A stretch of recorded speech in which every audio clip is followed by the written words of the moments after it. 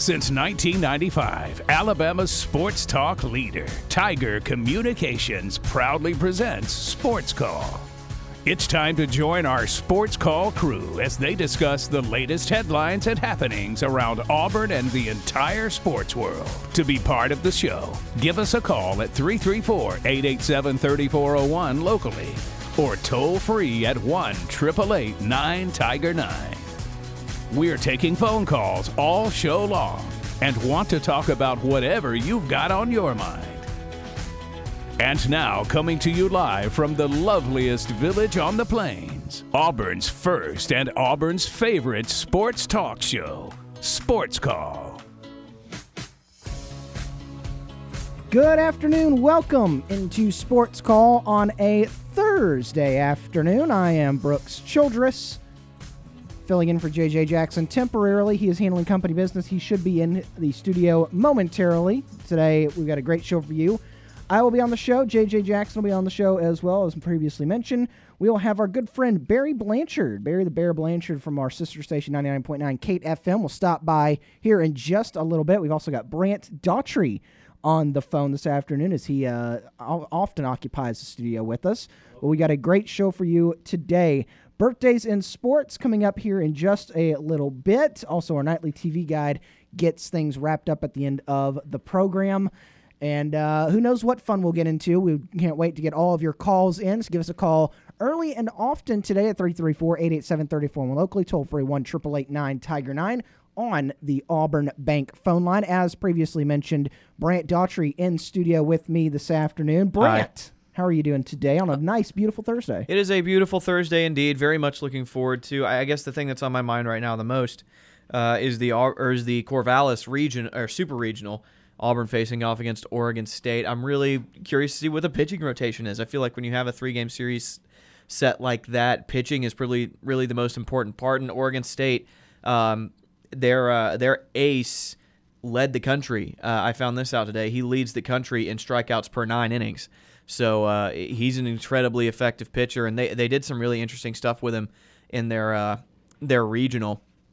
He pitched game 1 against New Mexico State, and 2 days later came in and had a 6-inning closing in their next game. So he pitched 7 innings and then 2 more 2 days later. So they're not afraid to use him like that.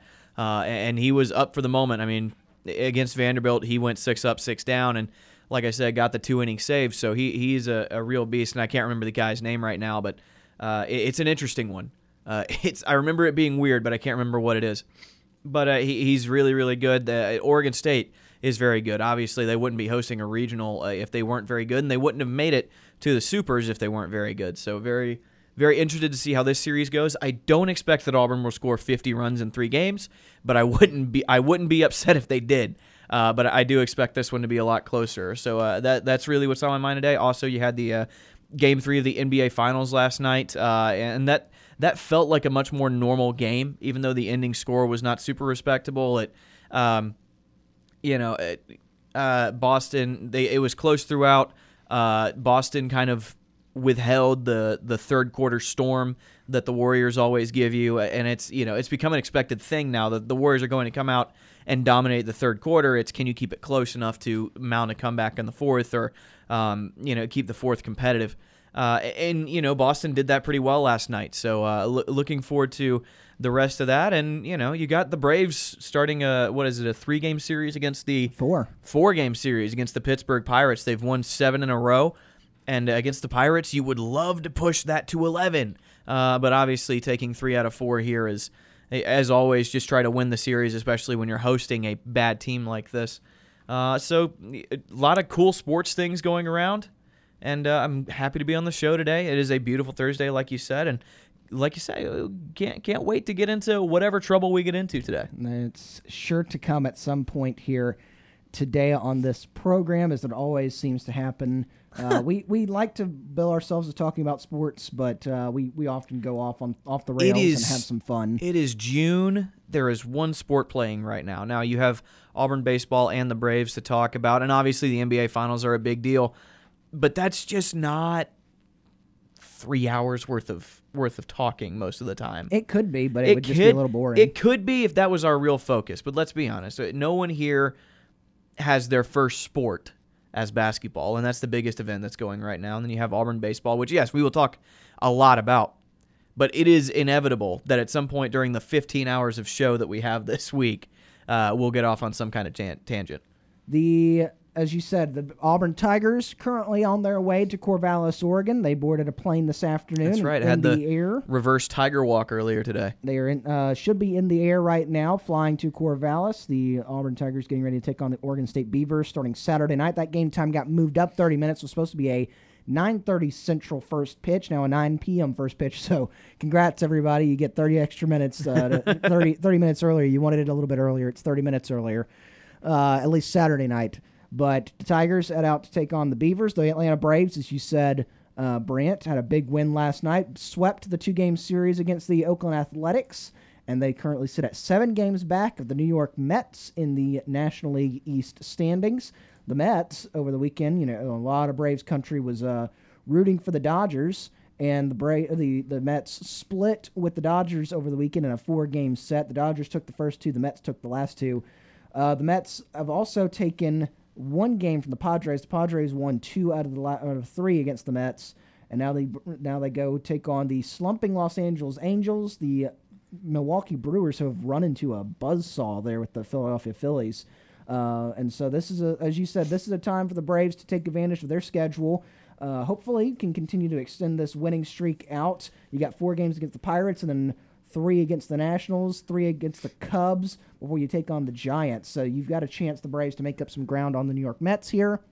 We talked about that last week. They're in the middle of that. They start that 4-game series with Pittsburgh tonight. We'll talk about that a little bit later on. Was it the Pirates last year that had the play where there was the force out at first that would have ended the inning, and it ended up the runner went to second because the first baseman tried to chase the runner back down to home instead of stepping on first? And then the runner ended up scoring from third. Yes, was that the Pirates? You remember? Was. That was against the Cubs, wasn't it? Yes, it was against the Cubs. Yeah, if you don't know what I'm talking about, YouTube, Twitter. Yeah, it's somewhere. Cubs, Pirates, first baseman. It's a very, very funny video that all could have been avoided. Like, even after that run scored, if they had just gotten the first force out at first, then that run wouldn't have scored anyway. And ended up runner on second and a run scored. That was hilarious. Look it up. Braves' first meeting with the Pirates this year. They will, after this 4-game series, they won't see the Pirates again until the end of August 22nd to the 24th. It's a real shame you don't get to play them more. Will be the next time the Braves see the Pirates. But the only meeting in Truist Park this year for the Braves and the Pirates starts tonight, 6:20. Max Fried taking the mound for the Braves. We'll talk about that. Nasty man. More coming up. And right now, let's go ahead and hit our first commercial break of the afternoon. When we come back, we'll get to our birthdays in sports, and we will see if Mr. J.J. Jackson will join us. That's coming up after this.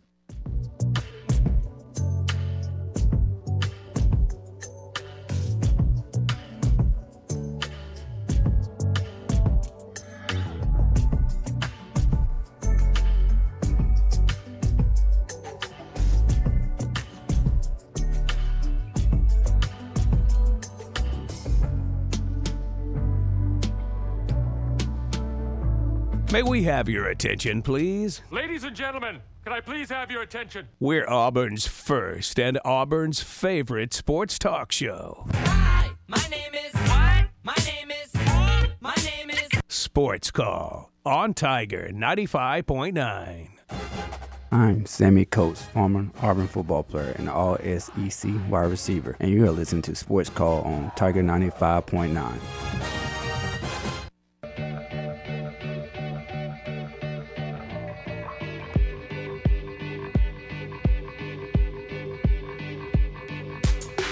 A Thursday edition of Sports Call on WTGZ, Tiger 95.9 FM, and on the Tiger Communications app. JJ Jackson inside the studio alongside Brooks Childress and Brant Daughtry. Thursday, June 9th, 2022. As we do each and every day, it's really important to us that we celebrate some of the birthdays going on out there in the sports world. So, fellas, let's do that right now. Here on this Thursday, let's celebrate our birthdays in sports. It's time for today's birthdays in sports. All right, birthdays in sports here today, June 9th, 2022. Brandon, I want you to have the honors today. I will take the honors. June 9th, first off, Randy Wynn turns 48 today. He's a former MLB outfielder. Wynn played basketball and baseball at Santa Clara University, Go Broncos. where he was roommates with Steve Nash. He was selected in the third round of the 1995 MLB draft and made his debut in 1998 with the Tampa Bay Devil Rays. He was an All-Star in 2002 and spent 12 years at the Major League level. Randy Wynn turns 48 today. Happy birthday, Randy. Dick Vitale, ever heard of him, turns 83 today. He's former college basketball coach and current broadcaster. Vitale coached for 12 years and moved quickly into the world of broadcasting. His first job was with a then very small ESPN, where he called the first game the network ever broadcasted. First college basketball game, I should say. Since then, he has broadcasted over 1,000 games and has won several awards for his broadcasting skills. Dick Vitale, 83, legend of the college basketball game. Former Pirate, too. Went to Seton Hall. Awesome birthday, baby. Yeah, man. You're really good at impressions. Yeah, not Dave great. Parker Happy turns birthday, Dickie V. Dave Parker turned 71 today. Another former MLB outfielder. Parker played multiple sports in high school, and he said football was his favorite. He sustained an injury as a senior in high school and gave up the sport.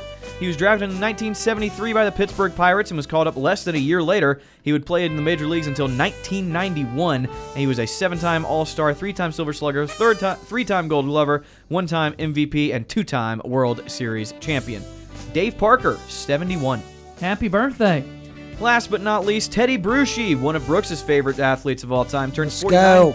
Turns 49 today. As a former NFL linebacker, currently serves as the senior advisor to the head coach at Arizona. He played college football for the Arizona Wildcats Go Cats.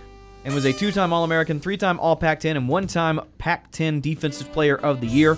He was drafted by the New England Patriots in the third round of the 96 draft and played his entire professional career with New England. Go Pats. He was a 1-time Pro Bowler, 1-time Comeback Player of the Year, and 3-time Super Bowl champion. Happy birthday to Teddy Bruschi. Teddy. Going back over it one more time, Randy Wynn is 48, Dick Vitale is 83, Dave Parker is 71, and Teddy Bruschi is 49. Happy birthday to all those fine individuals. And if it's your birthday today, we want to wish you a very happy birthday as well. We certainly do. June 9th, 2022. As Brant just said, Randy Wynn, Dick Vitale, Dave Parker, Teddy Bruschi, all celebrating their birthdays here today. Teddy. Bruschi or Bruschi? Bruschi. Bruschi. Nah. Teddy Bruschi. Oh, I said it wrong twice and no one corrected me. Did you really? I said Bruschi, yeah. Yeah, I didn't. I was just didn't thinking register about, with I was me. just thinking about Teddy. Y'all Yeah. just Great let Pat. me make a fool of myself on live radio multiple Great times. Pat. That's what happened with the sports call spelling bee yesterday. Some Yeah. people making Well, a fool of themselves. You're supposed to make a fool of Yeah. yourself in Spiridondas. that scenario. And when it's Wacky Wednesday, anything goes. Yeah, well, it's Thursday. But I'm saying yesterday. Yesterday in that was Wacky moment, Wednesday. It was Yeah, that's- Wacky yeah, Wednesday I- when we yeah. had the spelling bee. Yeah, I listened. I listened to the whole show. That ending was something. It was something. It was indeed something. I also want to say thanks again to Brett Holmes for joining us on the show. We've gotten a lot of people engaging with us on social media that Yeah. don't normally, that were coming over to the sports car world. Sports call. Sports car? Yeah, that could be something. Sports call world because of Brett Holmes. Yeah. The race car driver who joined us yesterday. We're grateful for that incredible conversation. Make sure you go back and check that out on the Sports Call podcast. That was a 334-887-3401. That was a very, very good interview. Very loaded interview. A lot went on. We talked to him for like 30 minutes. Or Yeah. y'all did. I was not a part of that conversation, but it was a very long conversation and a lot of really cool stuff in there. A great chat indeed. All right, let's go back to our Auburn Bank phone line for the first time during today's program. And joining us now on the show is Ward Dam Steve. retired Ward Amp Steve has called into the program. Hi, Steve. Yeah, baby. Hello, sir. Hey, good afternoon, guys. Who are my usual suspects on today besides JJ, yourself? Brooks, and Brant. All right, guys. Good afternoon to you. And I just heard you had a spelling bee. I haven't listened to the podcast yet, so I got to listen to it. You got to go back and listen to it. It was great. Don't give me any spoilers, okay? All right. But what was the competition real close, or was it a runaway? It was very It was competitive. very close, yeah. Okay. All right. Good. All right, guys. A little bit history, sports history trivia today happened. A really, at the time when it happened, a breathtaking and long-awaited event occurred in sports in 1973 on this day, June the 9th.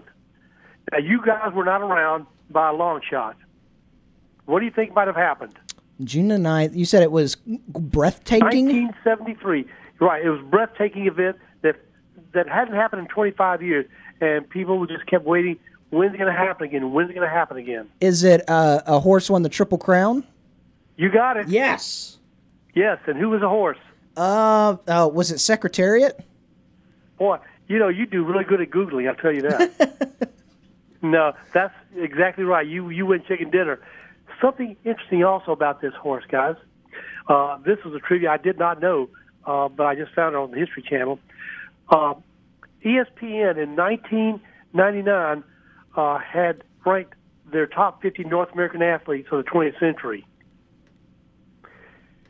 Secretariat was the only and remains the only non-human on the list. All right. They ranked Secretariat number 35. Should have been higher.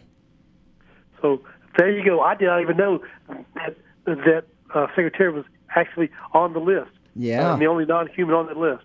All right. Moving on, guys.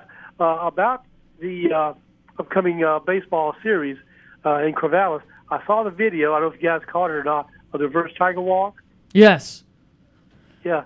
I was really impressed by the amount of people there. It looked like maybe 150, 200 people there. What do you think? Yeah, I don't know. I couldn't do a good job of putting out a guess as to how many people were there, but it looked like it was packed. It was awesome to see that kind of turnout for the baseball team as they get set to board the plane, take off for Oregon, and boy, they've got a fun super regional coming up this weekend against the Beavers. And also, who were the supporters of other sports departments? For all that was there, also in the Tiger Walk. Not, of course, Bush Thompson, but we had who? Mr. Dean, softball coach. Yeah. And Miss Hoppa, the women's basketball coach. They were there too. Yeah, Hoppa is the soccer coach, and Johnny Harris, the women's basketball coach. You're right. Thank you for correcting me. So I guess they're all going to attend the game then, right? I don't know if they'll make the trip or if they were just there for the big send-off and that sort of thing. But because I know they're busy recruiting in this summer and they've got their own camps going on. I know softball's got a camp coming up next week. So I'm not sure if Mickey Dean's going to be making that trip with the baseball team, but I know they're excited to support them. Okay. All right. Fair enough. Now, what about the weather forecast, guys? I've been reading some people saying there's going to be some rain for Corvallis during the series. Do you know anything about the weather predictions? I was looking at it the other day. Let me see if I can pull it back up.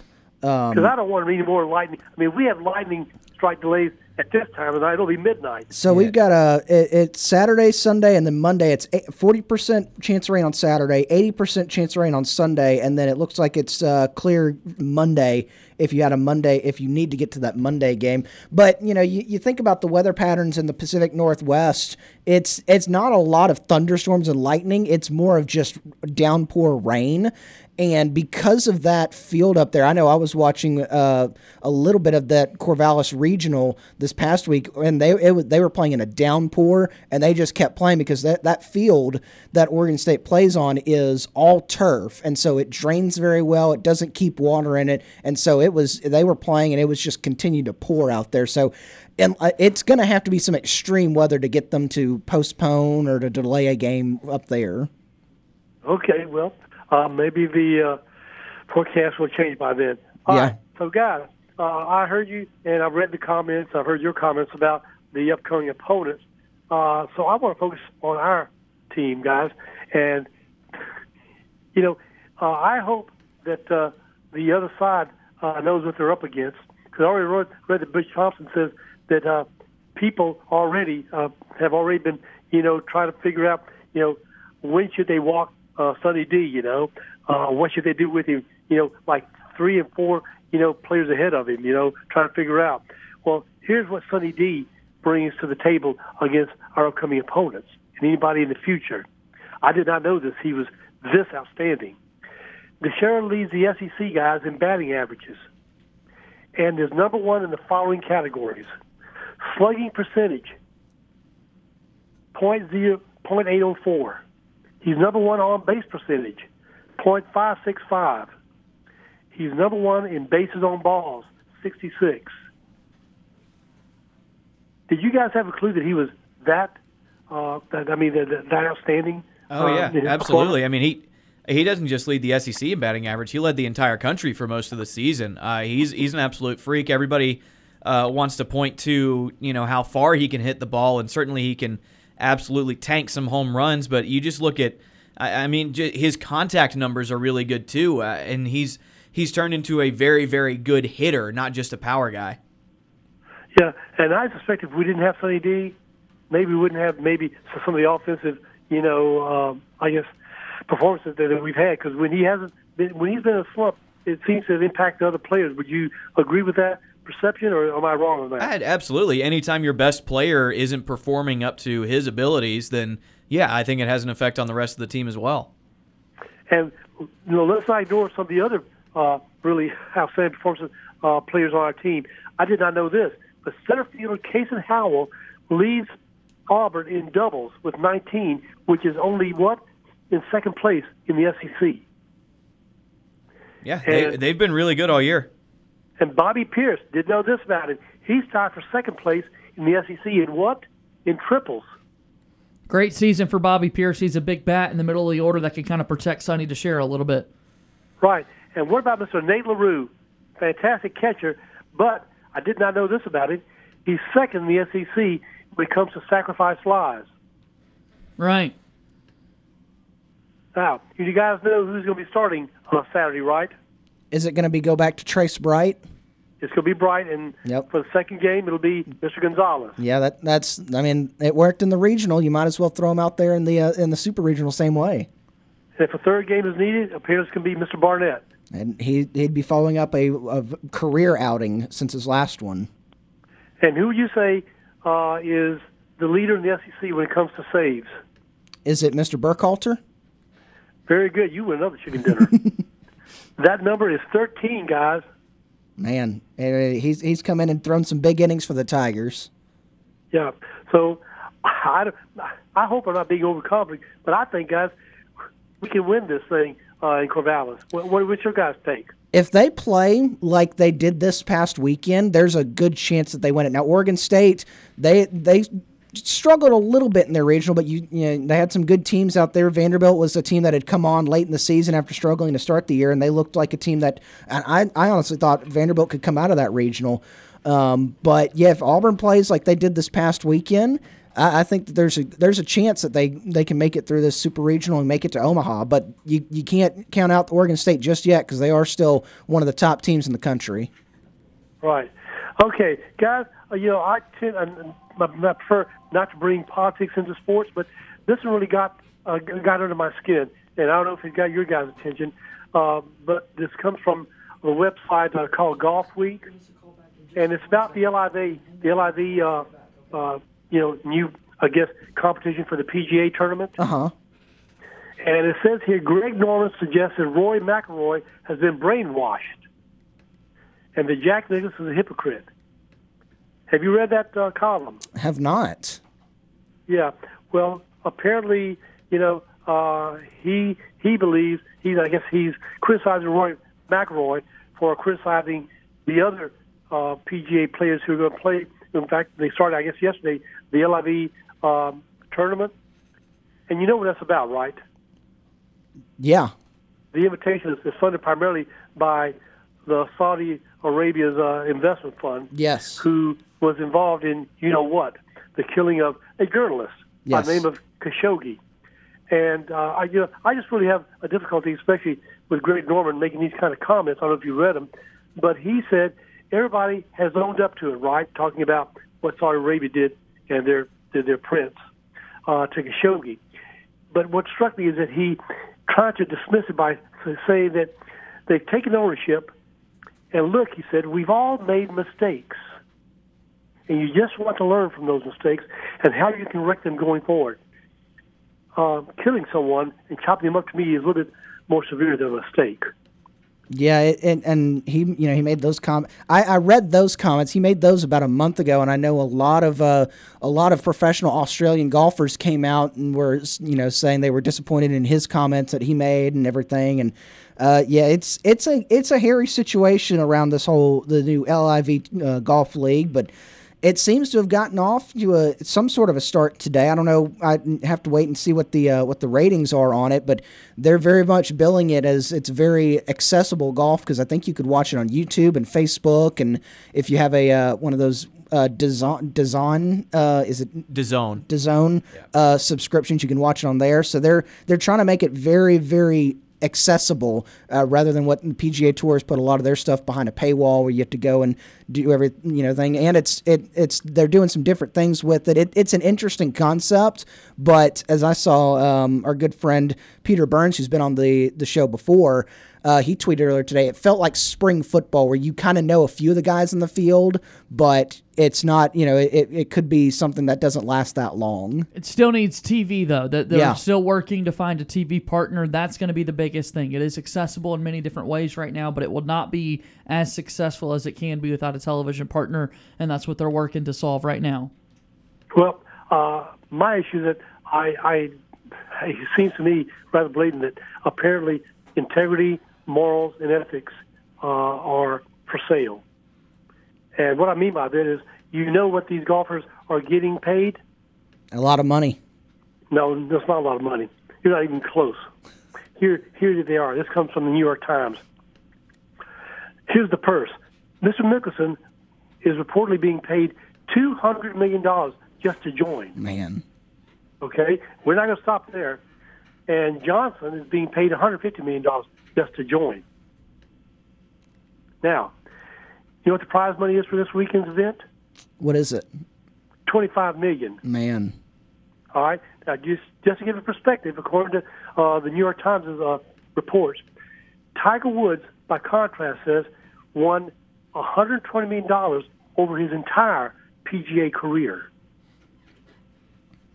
And that's one of the big reasons why a lot of you've seen several big name golfers try to going over to this, because it's less tournaments in this tour, and then two, there's more money than in the PGA Tour.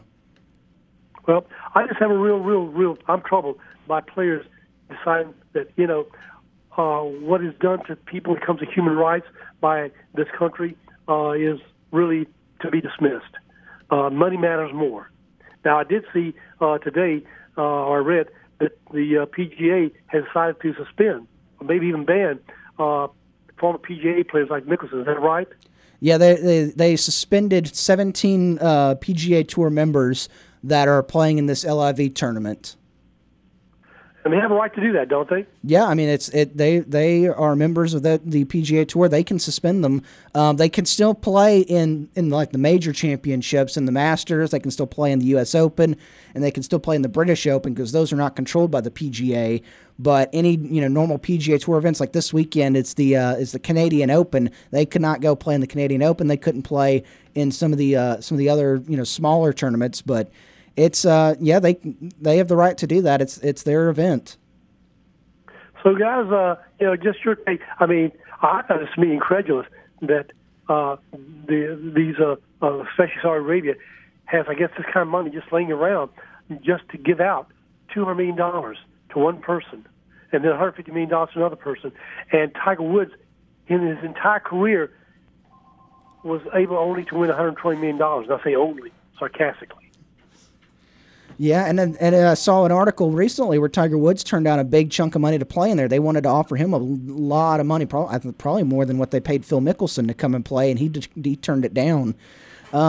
It's and like I said, like JJ said, you got to get TV behind it. You've got to have some sort of TV deal with this, or else it may not survive. And it also could just be this, sort of like as I said earlier, it could be like a spring football deal where it's like, oh, this is kind of cool, and then everything kind of fades out here in a little bit. But I would say, why would you want to play for a tournament that's funded primarily by people who really have no care and have no conscience when it comes to human rights? That'd be my question. And yeah, that's right. It's a fair question to ask, Steve, but money's talking for a lot of these people. Yeah, well, come on, don't tell me Phil Mickelson's hurting for money. Come on, JJ. Well, really? But when you can earn money, Steve, go earn money. It's also earn money at any expense. Okay, so let's just ignore that this country, human rights violation is just atrocious. we'll just ignore that. Well, I stay on the side of, the other people like Mr. Greg Norman and Tiger Woods, okay, that, no, if somebody said right now, Steve, we'll pay you $50 million, just go to 10, I said, you got to be kidding me. I love the money, but not at that price. I have some degree of moral and ethics still, and nope, I'm not doing it. That's my take on it, guys. All right. I thank you for letting me talk about that. I don't usually like to bring in this, somewhat politics. This to me is more about human rights. And the people that I used to respect, I no longer have respect for them for playing in this tournament. That's it. I thank you guys for your time. Thank you for letting me have the freedom to make those comments. My time, I know, is way up as usual. So I wish you guys a relaxing and safe evening, and I'll talk to you next time. Until then, War Eagle always. War Eagle indeed. Thank you for the phone call. That's our buddy retired Ward AM Steve joining us right there on the Auburn Bank phone line. Guys, let's take a quick commercial break. On the other side of this break right here, James from Montgomery has called into the program. We're going to chat with James coming up right after this here on Sports Call.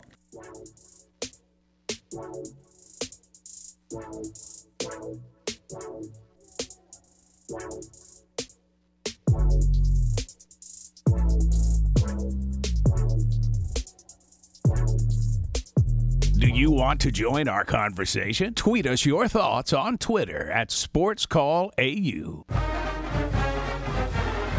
I'm Corey Grant, former Auburn football and NFL running back, and you are listening to Sports Call on Tiger 95.9.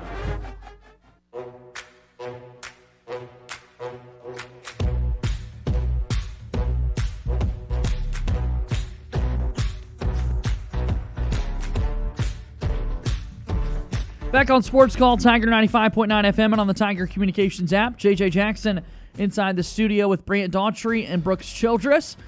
Want to let you know that coming up at 4:15 on today's show, Chris Gordy, the host of Locked On SEC, will stop by. He will join our program today. A little late addition to the show. Thought we'd have him, and then there was a scheduling conflict, and now we're good to go. So Chris Gordy's going to join us at 4:15 on today's edition of Sports Call. All right, let's go back to our phone lines, 334-887-3401, or toll free at 1-888-9-TIGER-9 to be a part of the program. Joining us now, calling into the show is... James from Montgomery. James has called into the program. Hi, James.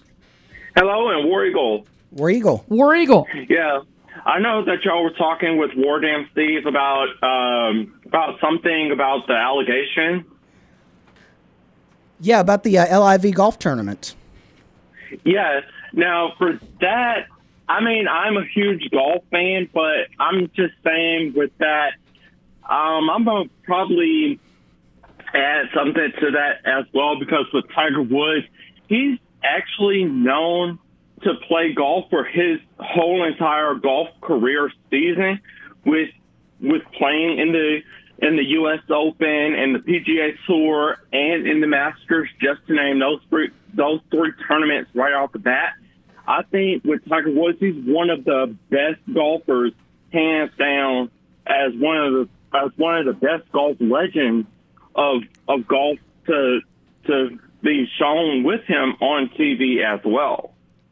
Yeah, he definitely is one of the greatest golfers of all time. He's and a lot of people say, and I would say the majority of people say he is the greatest golfer of all time. There's still a few people out there that say he's number 2 to Nicklaus, but it's just he's one of the top 2 golfers in the world, depending on who you ask. And James, he's not playing in the LIV golf tournament though. That he's not a part of the story that we're talking about. So what I mean for me, just to touch up on it, I mean, what were y'all talking about so I can get like more involved into it? You go ahead, Brooks. I was going to say, so when it comes to Tiger Woods, this new LIV golf tournament, which is funded by the Saudi Arabian government. Golf tour. Golf tour. It's not just one tournament. It's a tour. They offered Tiger Woods a lot of money. I don't know the exact number right in front of me, but they offered him a lot of money to come play in the tour, and he turned them down. But other golfers like Phil Mickelson, Dustin Johnson, Bryson DeChambeau, Sergio Garcia, those guys are leaving the PGA Tour and going to play in this LIV golf tour, which is going to be played a couple matches or a couple tournaments overseas. There's going to be a couple tournaments here in the U.S., and the PGA is not very happy about it. Yeah, because, I mean, with me being a golf fan that I am, I mean, with PGA, it's being unfair or unhappy with it. I mean, it's like seeing, like, for example, seeing like the FIFA, like the Spanish basketball tournaments being played overseas, like in Spain and in Germany. And with that being said, those countries, they should like put in a lot of work to have a lot of people that are from the U.S. to actually showcase their sports, their sports, you know, to the world. You know, just say, hey, I'm from this country, and I played golf for 10, 20, 30, 40 years in any golf tournament. You know, I mean, when they do the PGA Tour, I mean, it's right here in beautiful places like Sawgrass and, you know, different venues that the Masters are actually, like, golf tournaments have been, you know, around for years. And it's been shown on ABC for, 10, 20, 30 years at the most. And they show some really great places, and like here at home in the U.S. and all over the world, and it's really nice. Yeah.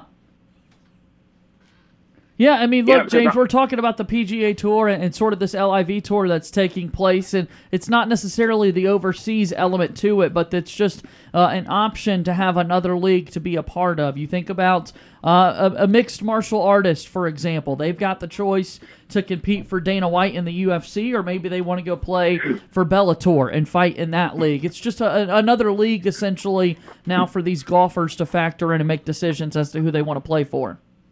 Yeah, as well, because I mean, with some of the players that are from other countries, I mean, they should play for, you know, like their home country, or just to play in that kind of tournament. But some of those countries don't have the leagues. Yeah, I mean, some of them don't, but I mean, I'm just saying, like, if they did, it would have been really nice, you know, to have like their own leagues as well. No kidding. You're right. I think that's a great idea. Yeah, because with like the NBA, when they do like the off season, they have like the G League or the Olympic League. You know, when they have like some great players on the NBA teams, they're coming from other countries. They want to play for like the Los Angeles Lakers, the San Antonio Spurs, the Denver Nuggets, the Golden State Warriors, the Boston Celtics, and the Miami Heat, just to name a few teams as well. Because with like some of the coaches that that's been playing with these teams or coaching for these teams, I mean, look at the coach for the Miami Heat. I mean, I don't know if he played for the Miami Heat or he's a really good coach for the Miami Heat, and I think he's doing a really good job with that team, and I probably see in the near future that the Miami Heat might make it to another NBA final sometime real soon as well. So tell me how Erik Spoelstra relates to this. He's the head coach of the Heat. Try to tie him in for us. Well, I mean, because his background is more of like he's a Hispanic head coach for the Miami Heat, because Miami. He's a Filipino American. Yeah, so he has like that Spanish type feel to that team as well, and to the city of Miami as well. You ready for your NBA Finals trivia, James? I am. All right, here we go. We're ready to do this, okay? NBA Finals trivia. What is the name of the NBA Finals trophy? That will have to be the NBA Finals trophy. That is, I would have to say that would be the Bill Russell trophy. Not quite. Very close, but not quite. It is a name, but it's not Bill Russell. Okay, because I know they actually, it's one of the NBA legendary players that used to play basketball years ago, and he's on the NBA 75th anniversary team as well. I'll probably say I would have to say Julius Erving. It is the Larry O'Brien trophy. Remember, it's the Larry O'Brien trophy. Okay, yeah, the Larry O'Brien trophy. Yeah, he was one of the commissioners of the NBA, James. Okay, before the new commissioners that they have now. Yes, all right, that sets up question number 2. So the commissioner gets to present the Larry O'Brien trophy. Who is the current commissioner of the NBA? Oh, man. I do know this. Man, I'll probably say, I would have to say I'll probably pass on this one. Oh, you're going to pass? Yeah. Okay. Adam Silver is the NBA commissioner, remember? Yes, Adam Silver. So he's going to present the trophy, the Larry O'Brien trophy. Yes, as well, because with Adam Silver, he's done really he has really done a really great job for the NBA for a long time as well, with the NBA Finals, the All-Star games, and a lot of history goes into the NBA. He does the NBA finals. draft. Yeah, so I think when they do the draft, they 2 do weeks it, from today. Yeah, so they're going to do it. I think they're going to do the NBA draft. I'm not quite sure, but they're saying on NBA TV that will be to be announced as where they're going to put it out at. It'll be at the Barclays Center, and you'll be able to watch it on ESPN. All right, here's your last NBA Finals question, okay? Okay. All right, NBA Finals trivia for you. The Golden State Warriors are currently playing the Boston Celtics in the NBA Finals. How many championships have the Warriors won within the last 10 years? Over the last 10 years, how many championships do the Warriors have? Okay. So in their last 10 years, I would have to go back to their first NBA Finals, which was, okay, so I know Steph Curry, he's 35 right now. So I'll have, Yeah, continue.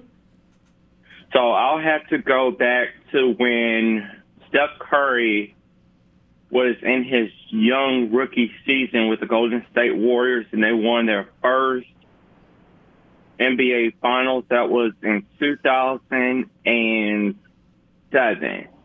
Okay, but that would be 15 years ago. So I'm asking, in the last 10 years, how many championships have the Warriors won?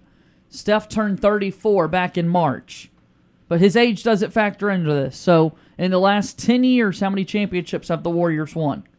Looking for a number. 6. Have they won one championship? 8? Okay, that's not correct. They've won 3. They're a 3-time NBA champion over the last 10 years. Okay. So 3. Steph Curry has 3 rings. Okay. Yeah, so they do have 3 rings.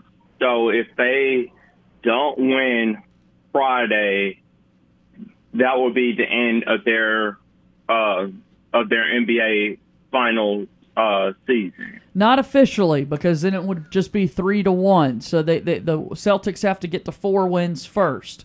So the Celtics would have to win games 3, 4, and 5. They won game 3 last night, so they would have to win on Friday, and then they would also have to win on Monday, and then the Warriors' season would be over. Okay, because the Celtics, they did win. They won yesterday. Correct. Yeah. Okay, And you predicted that. You got that right. Yeah, so I think they'll be playing Friday. So That's right. I'm pretty sure that they're going to win. And my final game prediction for Friday night would be the Boston Celtics 111 to the Golden State Warriors 92. Okay, all right. We got it written down. What kind of trivia do you want tomorrow? Well, with the College World Series that we're doing. College in World Series Omaha, trivia? Yes, because we're doing the tournament in Omaha, Nebraska this year. All right. We'll talk to you tomorrow, James, okay? All right, sounds good, and War Eagle. War Eagle indeed. That's our buddy James from Montgomery joining us there on the Auburn Bank phone line. All right, that brings the first hour of our show to a close. Again, we're going to have a conversation with Chris Gordy, the host of Locked On SEC, coming up here in just a moment. Alongside Brooks Childress and Brant Daughtry, my name is JJ Jackson. 1 hour in the books, and we're rolling.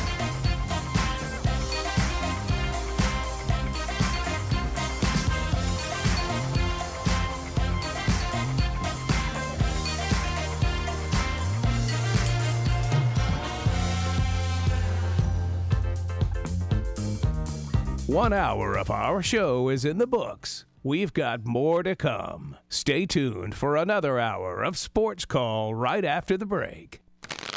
Deal yourself in to the 23rd Annual Sheriff's Girls Ranch Poker Run, presented by White Claw Hard Seltzer on Saturday, June 11th on beautiful Lake Martin. Play for that straight flush or full house as you pick a card at each of our stops around the lake. The stakes are high at this 44,000-acre poker table, as the player who holds the best hand at the end of the day wins $5,000. And of course, $10,000 will go to benefit the Sheriff's Girls Ranch. Call 334-887-9999 to register today. A limited number of tax-deductible tickets are available. It's the 23rd Annual Sheriff's Girls Ranch Poker Run, presented by White Claw Hard Seltzer. Saturday, June 11th on beautiful Lake Martin. Come on, put some skin in the game. Since 1995, Alabama's sports talk leader, Tiger Communications, proudly presents Sports Call. It's time to join our Sports Call crew as they discuss the latest headlines and happenings around Auburn and the entire sports world. To be part of the show, give us a call at 334-887-3401 locally or toll free at 1-888-9-TIGER-9. We're taking phone calls all show long and want to talk about whatever you've got on your mind. And now, coming to you live from the loveliest village on the plains, Auburn's first and Auburn's favorite sports talk show, Sports Call. Second hour of Sports Call starts right now on Tiger 95.9 FM and on the Tiger Communications app. JJ Jackson inside the studio with Brooks Childress and Brant Daughtry. Coming up here in about 10 minutes, we're going to chat with Chris Gordy, the host of Locked On SEC, about all things SEC athletics. A couple of baseball teams making it to Super Regional Weekend, 5 of them to be exact, and then football season right around the corner. We're about a month away.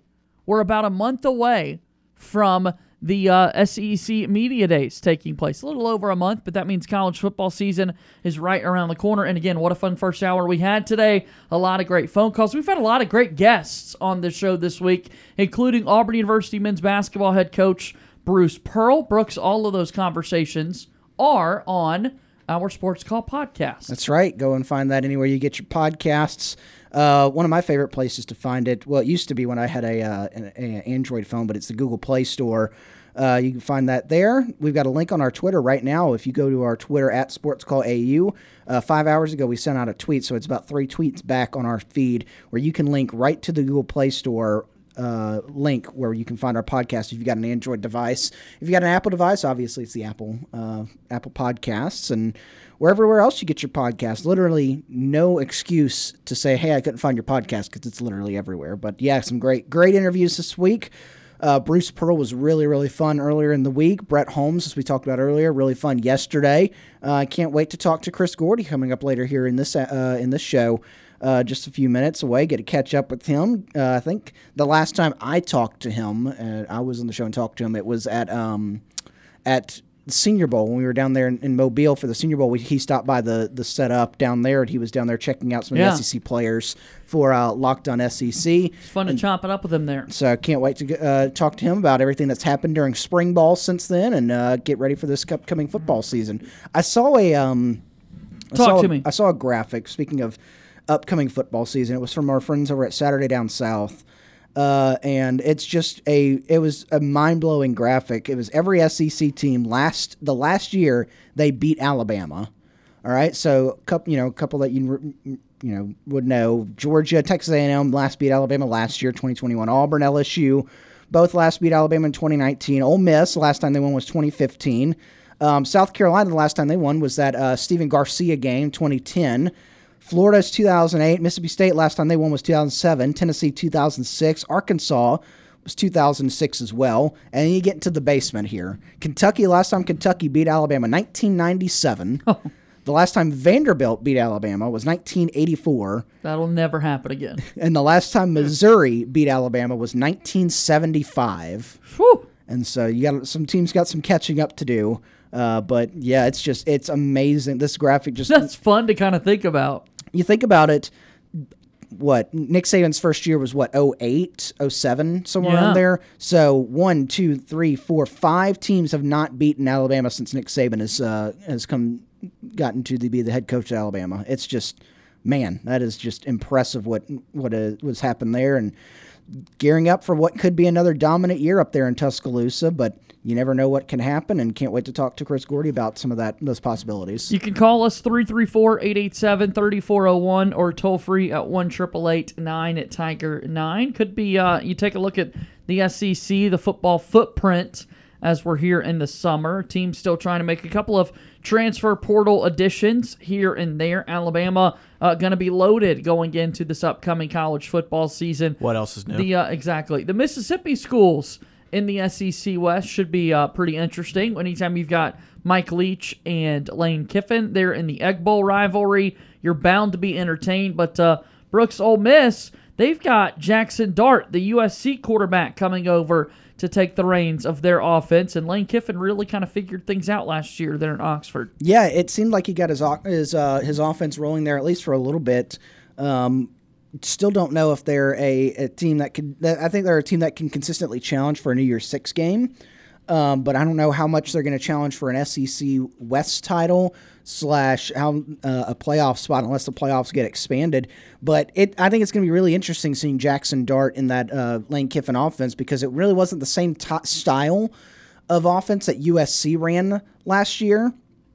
And so it's going to be really interesting to see how Lane Kiffin incorporates him into the offense. And listen, if there's an offensive mind in this conference that can make a quarterback work in their offense, I think it's Lane Kiffin. I mean, he's taken so many different players, molded them into how he runs his offense there, not just in Oxford, but when he was, at Florida Atlantic, when he was at Alabama, when he was at Tennessee that first time. It's just, he's a really, really smart coach when it comes to offensive scheming, and I think it can be a good combination, Jackson Dart and him, because Jackson Dart's a quarterback that had a lot of potential at USC, had a lot of potential with that in the West Coast out there, and he's got some potential to come into Ole Miss and make some waves here and maybe upset a few teams.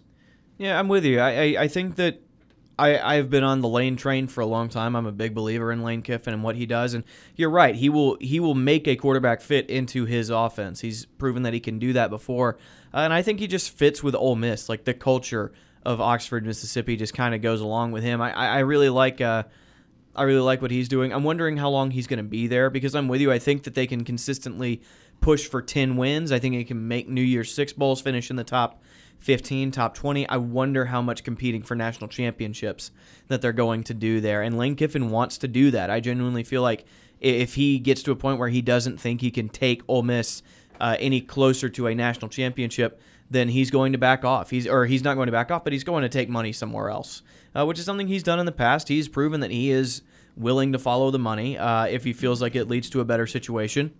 So I'm interested to see one, how long he stays at Ole Miss, two, what he can do at Ole Miss. And I think Jackson Dart is an interesting topic. I think he showed flashes of being a brilliant quarterback at times last year at USC, and I think that Lane Kiffin can really bring that out of him.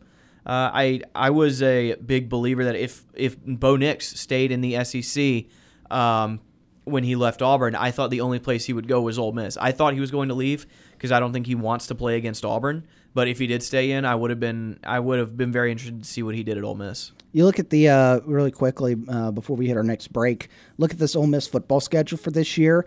They truly don't get a test. I think Kentucky could test them, but their biggest month is going to be October 15th through November 12th. Because you look at it, they open up against Troy, and then they take on Central Arkansas, road game at Georgia Tech, and you host Tulsa. That'll be an interesting game. And then you hit conference play. You hit Kentucky at Vanderbilt, and then the difficult part of the schedule comes in with Auburn at LSU, at Texas A&M, the bye week, then host Alabama before finishing out the year at Arkansas and Mississippi State.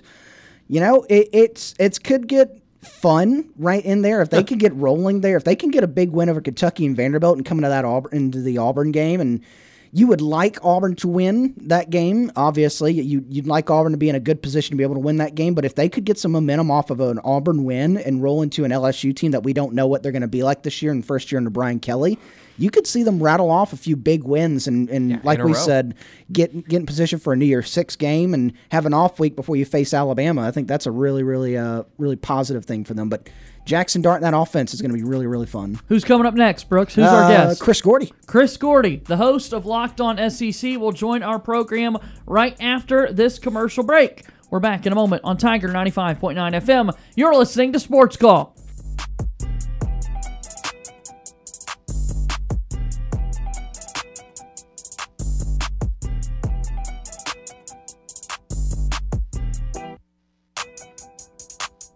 Looking for another way to listen to our show? Be sure to download the Tiger Communications app and listen to Sports Call wherever you go. Now back to Auburn's first and Auburn's favorite sports talk show, Sports Call.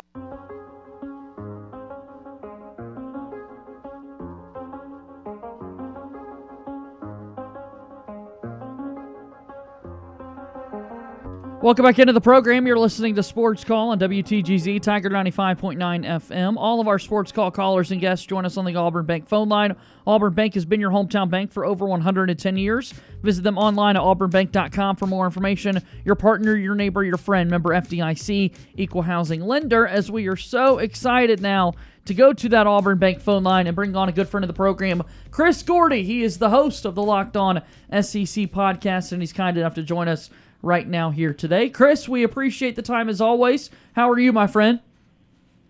I'm doing good, man. It's a fun time of year with the Super 5 SEC teams in there, and baseball offense. So it's looking pretty good so far. Yeah, no, we were fired up by what we saw from the Tigers there in their regional. 51 runs across 3 games, and now you carry it into a weekend. You got to travel to Corvallis to take on Oregon State, but Auburn is probably ready to have a challenge like this. They went to the World Series, as you know, in 2019. When you look at the 5 teams in the SEC, Chris, would you say Auburn has one of the better chances of making it to Super Regionals, or how do you feel about this matchup that they've got in particular? Yeah, this is what it's all about. I mean, this time of year, it's about who gets hot, who's playing well, and typically it's about who's pitching the best. Now, Auburn's pitching was pretty good this past weekend, and I think they're going to be just fine there. But, man, the red-hot bats, I mean, what they were doing at the plate, if they could carry that over or bring that to Corvallis, man, they should go win this Super Regional. And, I've been looking at this Oregon State team. They're a good team, but it's by no means the type of teams that Pat Casey had there for years. It's, there's no, he used to have, dominant pitching, dominant fielding, no balls would ever get out of the infield, that sort of thing. That's not this Oregon State team. They are beatable. And so, yeah, man, if Auburn can keep those red-hot bats going there, I'm picking them to win this Super Regional. I think they got a really good shot. Which is exactly what Auburn Tiger fans want to hear. Again, we're talking with Chris Gordy here, the host of the Locked On SEC podcast. So, obviously, we've got the SEC footprint in mind, and I know that we're going to take any potential SEC bias out of this when I ask you the question. But 5 of the 16 teams left at this point of the season are from the Southeastern Conference. When you look at the last decade or so, Chris, where is the SEC in terms of baseball?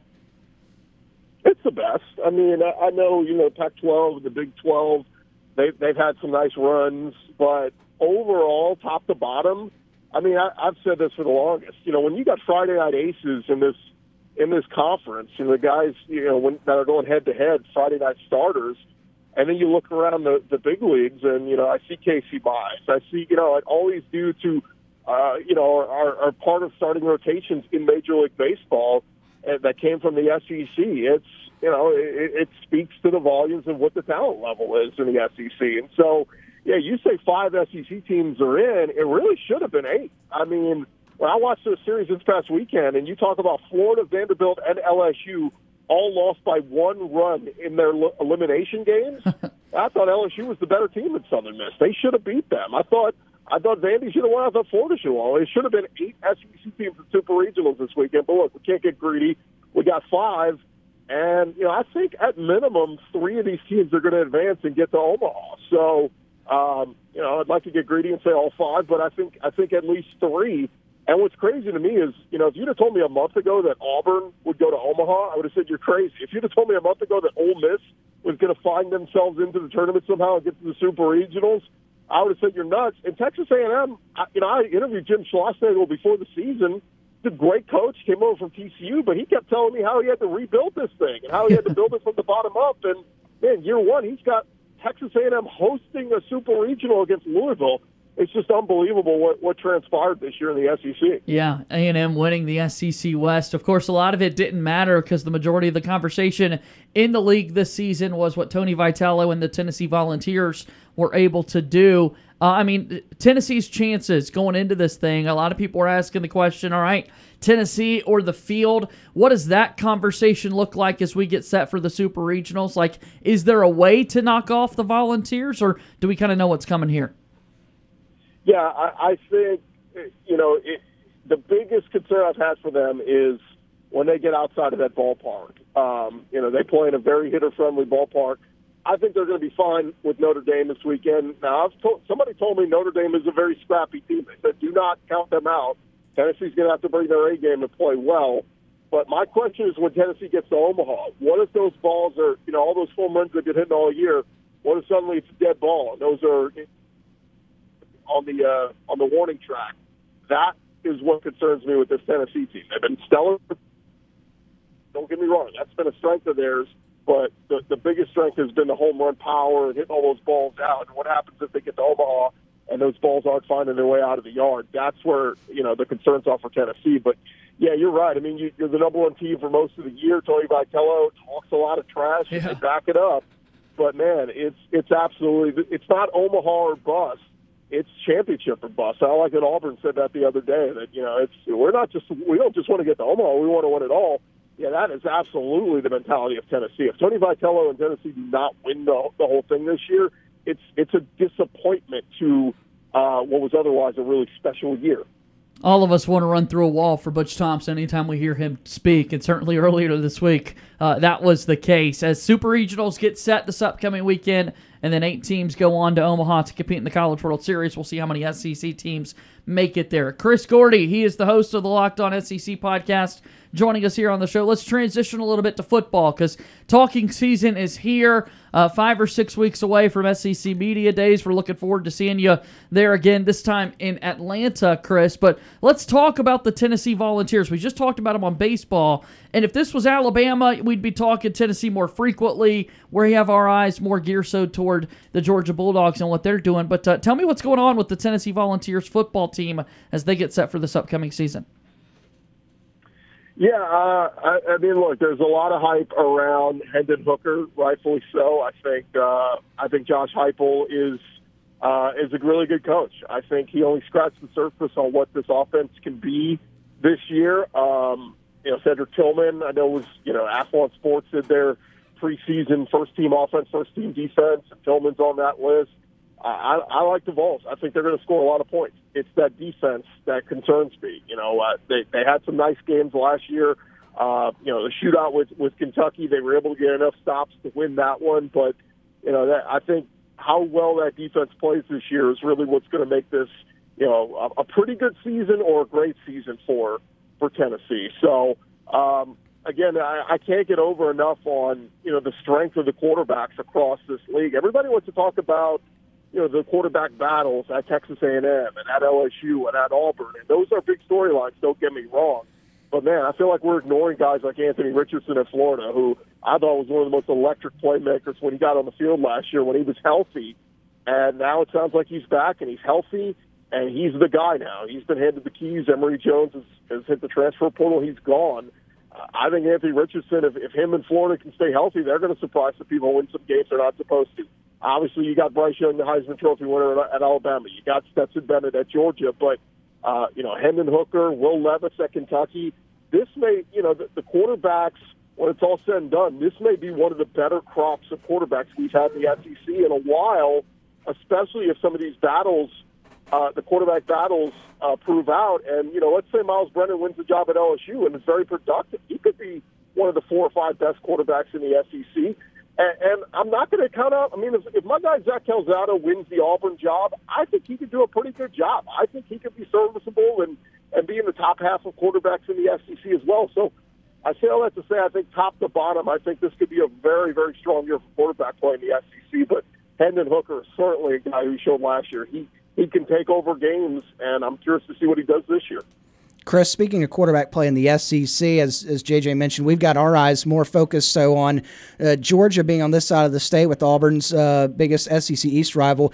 And when it comes to quarterback play for the Georgia Bulldogs, a lot of stuff on Twitter has been trending with Arch Manning heading to the Georgia Bulldogs. I don't know if you know anything about his latest recruitment stuff, but could you fill in our listeners about what you're hearing about Arch Manning, where we're at with his recruitment?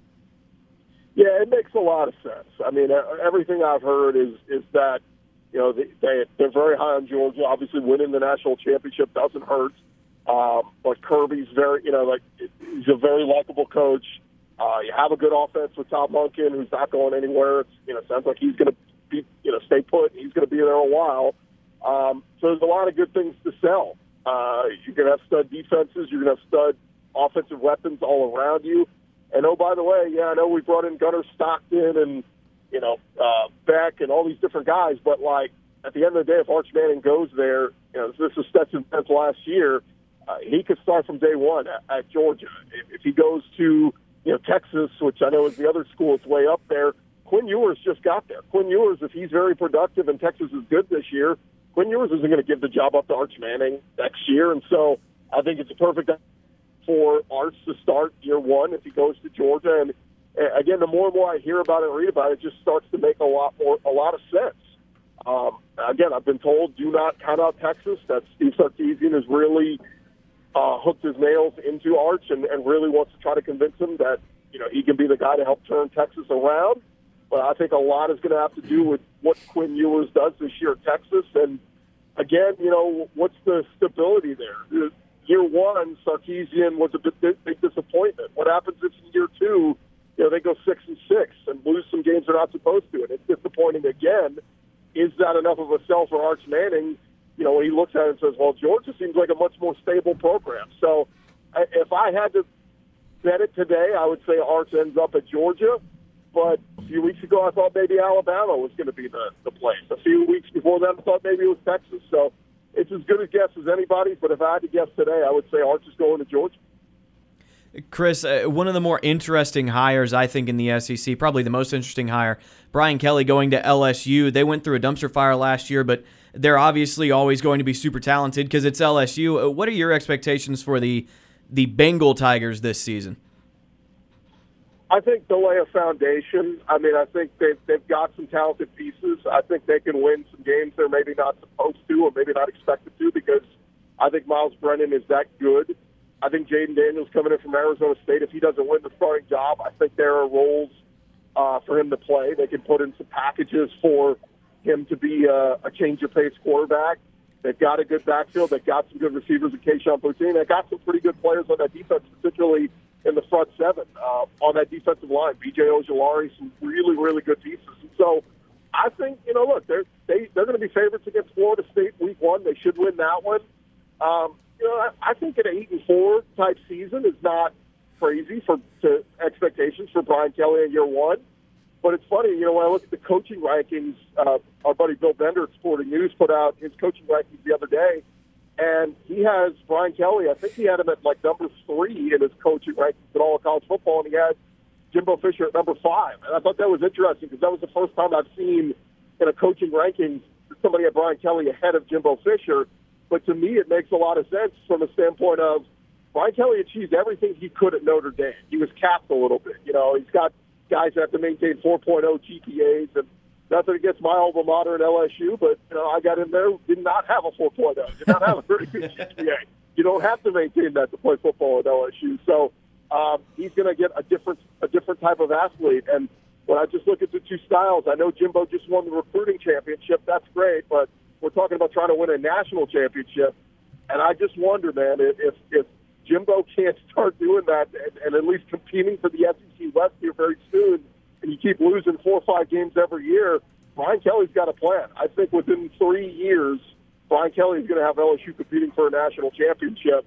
And, it's just an interesting standpoint of, you know, I never thought, you know, I would say I would have Brian Kelly ranked ahead of Jimbo Fisher, but you know what? I think as a coach overall, I think his upside is ceiling. I think Brian Kelly can absolutely win a championship with LSU.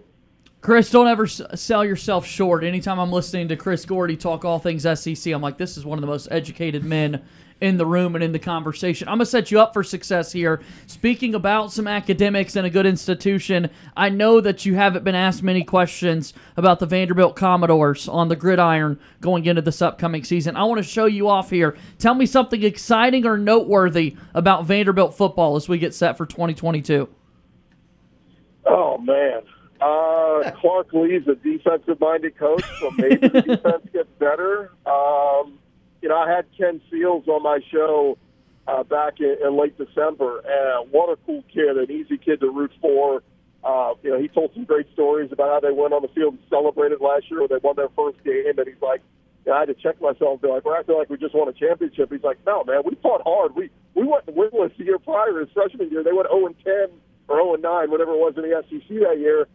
He's like, we're going to celebrate this. And so, yeah, it's bad. It's going to get better. They are recruiting well, but recruiting well at Vanderbilt is getting a bunch of 3 stars and some 4 stars, whereas the Georgias and the Bamas and the Auburns are getting the 4 and 5 stars. Yeah. So it's tough. It's going to be tough. I don't know if Ken Seals is going to win the job. I know Mike Wright looked pretty good in the spring game and made some plays with his legs, but man, I mean, if they could get back, the ceiling at Vandy is you can get the 6 wins to get bowl eligible. That is a win. James Franklin did it there, and they crowned him as a king. I just don't know if Clark Lee is going to be the guy to be able to do that there. So, yeah, I mean, optimism. Defense gets a little bit better this year, but how much better? Not enough to compete in the SEC. More Vandy talk always. I'm all here for it. Chris, I got to ask you this: you been to the theaters yet to see Top Gun Maverick? Not yet. I just got back. My wife and I, we had a European trip planned for April of 2020, and that got shut down. So we literally just finished our European trip. So we were over in Rome and Paris and Florence and Venice and all these European cities the last 2 weeks. So I was the nut job on the train going across the country, reading up SEC articles and writing down notes, and actually did my show a couple times from Florence. So incredible. If you get a chance, go to my YouTube page and check that out. You can see me with Florence in the background doing my Locked On SEC show.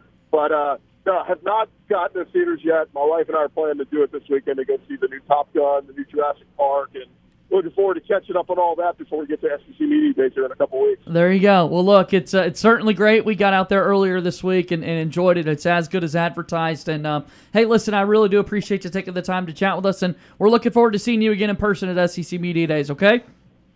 Yeah, going to be a lot of fun, guys. Looking forward to going to do the Atlanta thing this year. Yeah. And, hey, I've heard a little birdie has said Nashville is in the works, and maybe even a New Orleans trip down the road. So going to be fun to take the SEC Media Days on the road to different cities. Yes, so much so. All right, Chris, we'll talk again soon, okay? All right, thanks, guys. All right, that's Chris Gordy. He is the host of Locked On SEC, and he's joining us there on Sports Call. It's important to talk about Vanderbilt football every now and again, Brooks. Like, there's still a program. Vanderbilt is a football team, too. Is it? They're not just bowlers up there. And he said Clark Lee is the head coach. He started the answer that way, and I said, yep, there we go. That's enough. All right, let's take a commercial break. We're back in a moment after this on Sports Call Tiger 95.9 FM.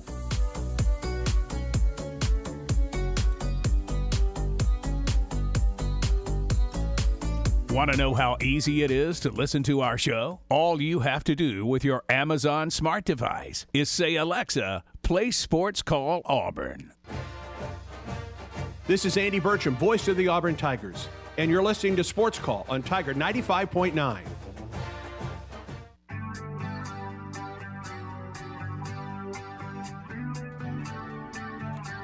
Back on Sports Call, Tiger 95.9 FM and on the Tiger Communications app. Sports Call can now be heard on Amazon Alexa devices. Open the Alexa app on your iPhone or Android and tap the menu icon at the top left. Tap Skills and Games in the menu and search for Sports Call Auburn. Select the skill, tap Enable to Use, you're done.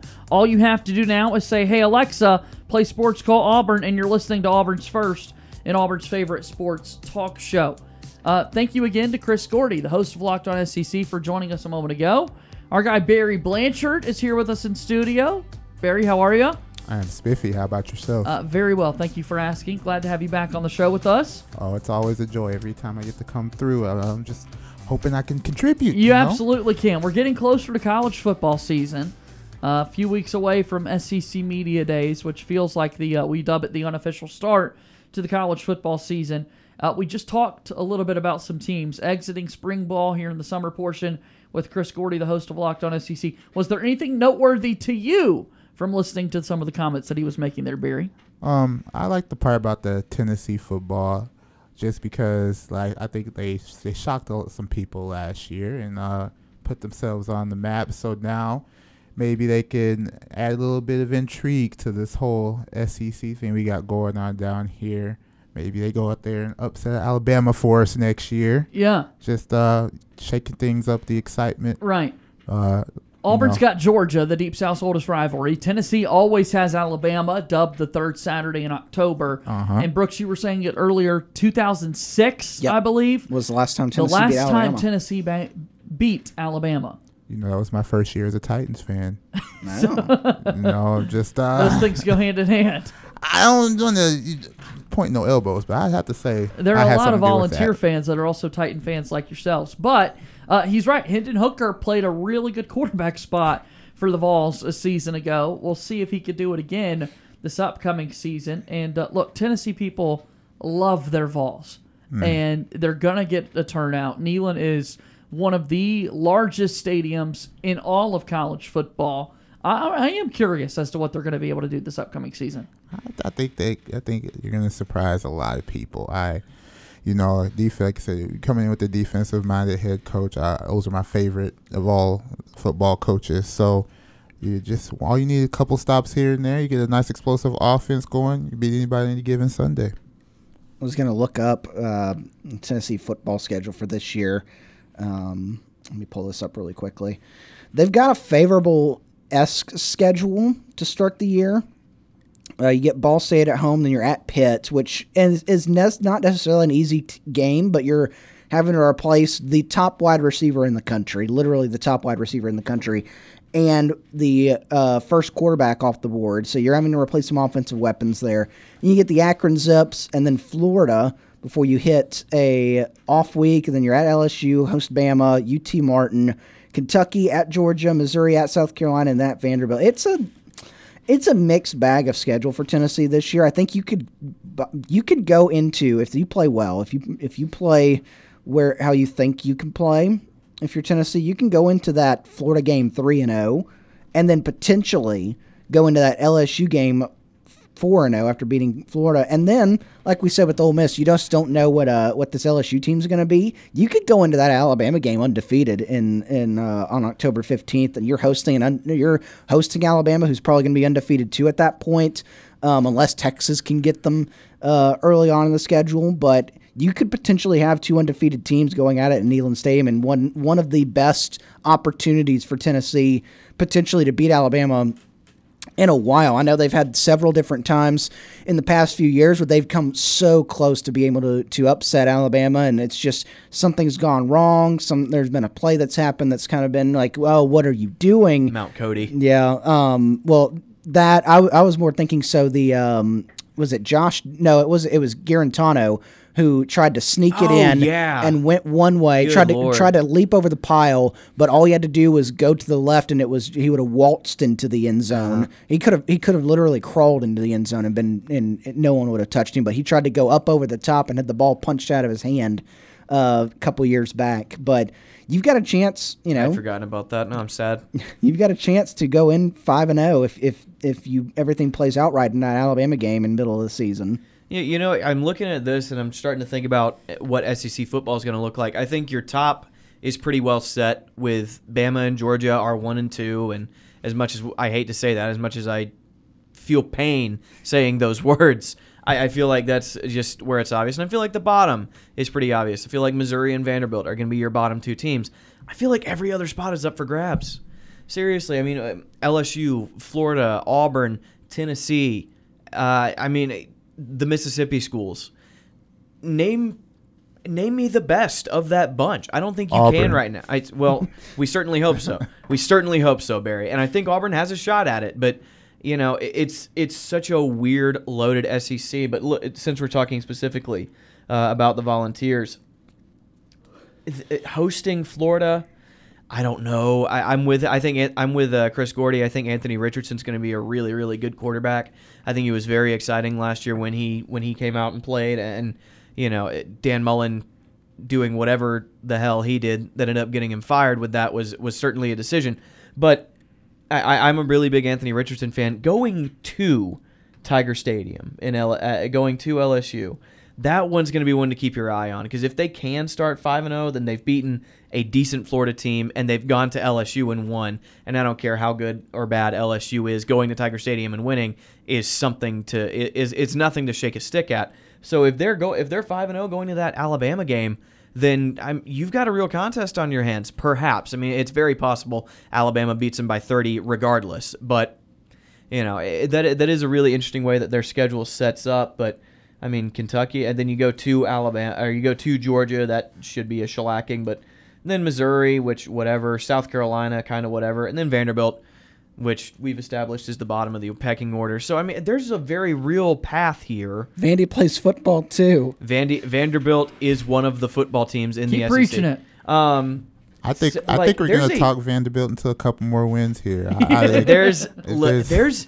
sticking with Tennessee right now, because that's just the topic. I'm really not sure how we got here, but since we're talking about Tennessee, there's a real possibility for 9-3 here, 8-4 perhaps. And if they get really lucky and they play above their heads a little bit, 10-2 is very possible.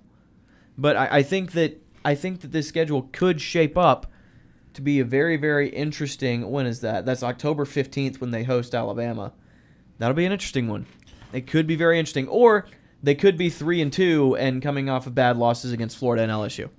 Yeah, I saw like a spark in Tennessee last year. I remember actually being with family watching them when they played Alabama, and the Alabama fans were sweating a little bit. They were watching that game, and they didn't have that overwhelming sense of confidence, like, we're going to beat this team. We've got this in the bag.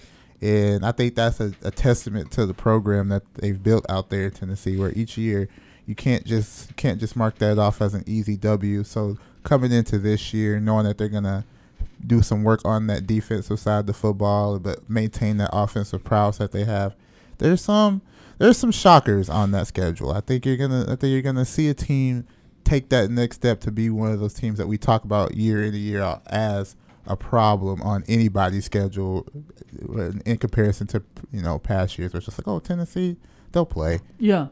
No doubt about it. No, it's a great conversation we had there with Chris Gordy, the host of Locked On SEC, as we're getting closer to football season, obviously, and we will talk about every single SEC team. That's the reason for a bit of a lengthy volunteer discussion. It's not going to be our only one over the next few weeks, because all of our listeners love college football, so here we are to inform and entertain. Athlon Sports has released their all-SEC teams. They've got their preview magazines out. We talked to the folks at Athlon Sports. We talked to Phil Steele, who does such a good job with his comprehensive college football preview. The SEC team that leads all SEC selections, preseason selections, is the Alabama Crimson Tide. They've got 18 of them. Baffled. 4 teams put together. by Athlon Sports. Alabama's got 18 selections. Georgia has 13. Tennessee has 10. LSU, Kentucky, Auburn, and Mississippi State have 9 in the all-SEC selections. Again, they put out their first, second, third, and fourth team in their Athlon Sports selections for the best players in the conference coming up. So, but we're not really surprised that Alabama's there at the top with 18. Nah, not really. They're the crown jewel of the conference, as they say, and each and every year you got to expect that they'll be the best, and they have the best recruitments, and they're going to field the best team, and everybody else is just going to be out there with them. I hate it. I can't stand it. It's a tale as old as time itself. We get it. They're good. They've won a lot, but that's the one thing I would love to remind Alabama fans and these sports writers every year. It's like, we can't, those past winnings don't mean nothing tomorrow or right now. It's a new season, It is a new season, new and a new team. New teams, new atmosphere. I'm glad you said it, because I was right on the edge, and I was just like, I don't know if I want to say this. So I want, I wish they put things into that perspective, but I understand it's preseason and you gotta build off what you know. So I'll just go into it like I do any other football season. Like, oh well, I guess we'll just have to see. You got to play it out. I mean, you do have to see it. You got to play the games. Athlon Sports, their conference teams. Again, first team all SEC. Only 2 Auburn players made first team selections. Tank Bigsby at running back, Derek Hall at defensive line. Quarterback is such an important position. Let's talk this. Bryce Young, your first team quarterback in the conference. Second team quarterback is Hendon Hooker of those Tennessee Volunteers. The third team QB is KJ Jefferson at Arkansas, and then the fourth team quarterback Will Rogers at Mississippi State. Brooks, any of those quarterbacks stand out to you there? Bryce Young, first team. Second team quarterback Hendon Hooker at Tennessee. Third team KJ Jefferson at Arkansas, and Will Rogers with Mike Leach's air raid offense at number 4. I mean, I think it would be dismissive to say that Bryce Young didn't, quote, stand out, because he is the Heisman Trophy winner. He's the defending Heisman Trophy winning quarterback.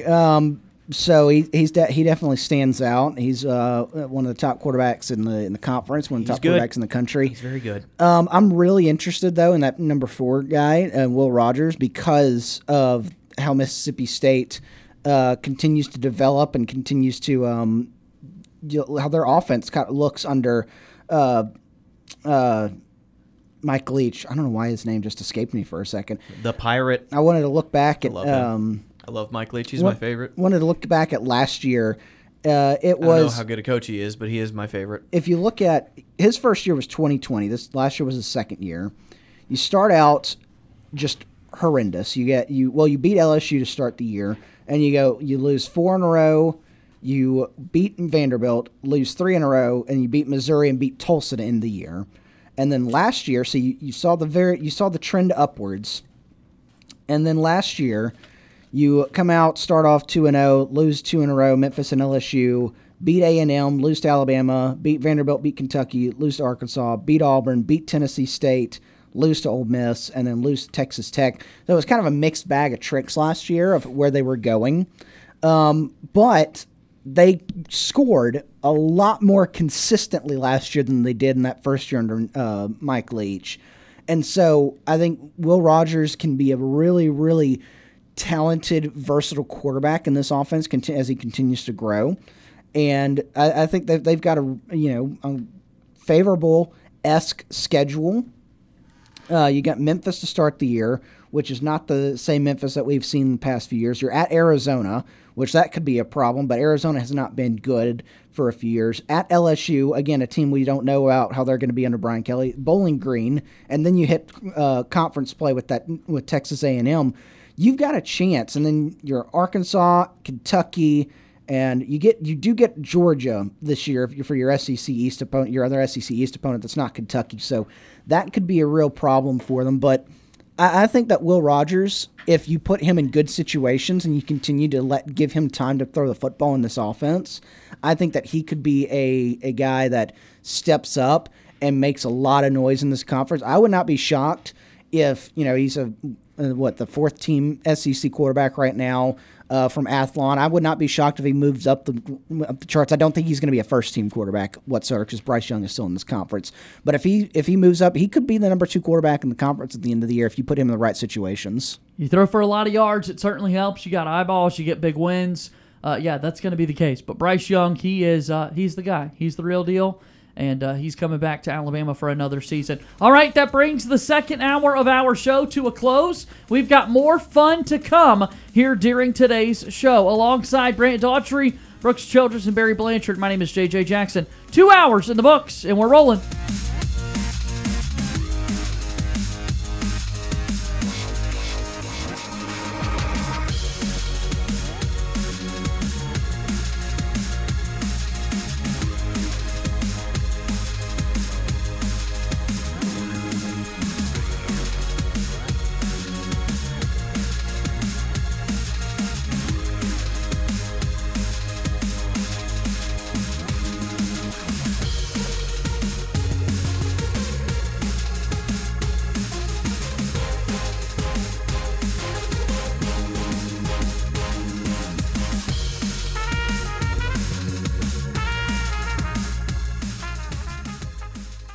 Two hours of Sports Call are finished. Don't touch that radio dial. We've got one more hour to go. Deal yourself in to the 23rd Annual Sheriff's Girls Ranch Poker Run, presented by White Claw Hard Seltzer on Saturday, June 11th on beautiful Lake Martin. Play for that straight flush or full house as you pick a card at each of our stops around the lake. The stakes are high at this 44,000-acre poker table as the player who holds the best hand at the end of the day wins $5,000. And of course, $10,000 will go to benefit the Sheriff's Girls Ranch. Call 334-887-9999 to register today. A limited number of tax-deductible tickets are available. It's the 23rd Annual Sheriff's Girls Ranch Poker Run, presented by White Claw Hard Seltzer. Saturday, June 11th on beautiful Lake Martin. Come on, put some skin in the game. Whether you're leaving work, cruising around town, or listening on demand, we've still got some fun left for you. To be part of the show, give us a call at 334-887-3401 locally or toll free at 1-888-9-TIGER-9. Auburn's first and Auburn's favorite sports talk show has been on the air since 1995 and is ready for 60 more minutes of fun. Now, let's get this hour of Sports Call started.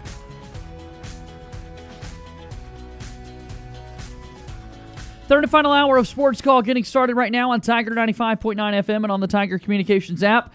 J.J. Jackson inside the studio with Brooks Childress, Barry Blanchard, and Brant Daughtry. It is a fun Thursday. It's supposed to be a fun Friday is what we like to say, but I want to make Thursday fun. So that's what we're going to do here in the final hour of the program. We'll have a couple of football discussions here. And then yesterday, we had the Sports Call Spelling Bee that took place. I missed the Spelling Bee? And, Brooks, we're going to run it back. We're going to run it back, and I am going to have Barry and Brant participate this time. Are we going sixth grade words again? Because they participated in the Diblets test that Barry put us through. Dibbles. Sorry. Dibbles is funny too, but Diblets is also pretty good. Dibbles. And I feel like they missed out, so I want them to. We'll leave out the funny, tough names or anything like that. Those were just for you. Right. Okay. As you Good noticed, point. no one ever got a name except for you. I didn't even know. I wanted to go past player names. I wanted to throw Wanago at you.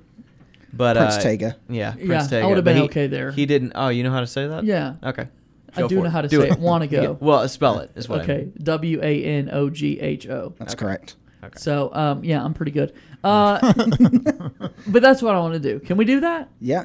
Are we going back to the sixth grade words? What would these guys like to do? Do y'all want sixth grade or you don't want to go easier? I can't spell out loud. What? I'll say that right now. I'm terrible at it. I can write stuff and be fine. I want to stick with sixth grade. All right. Yeah. I can go get my list.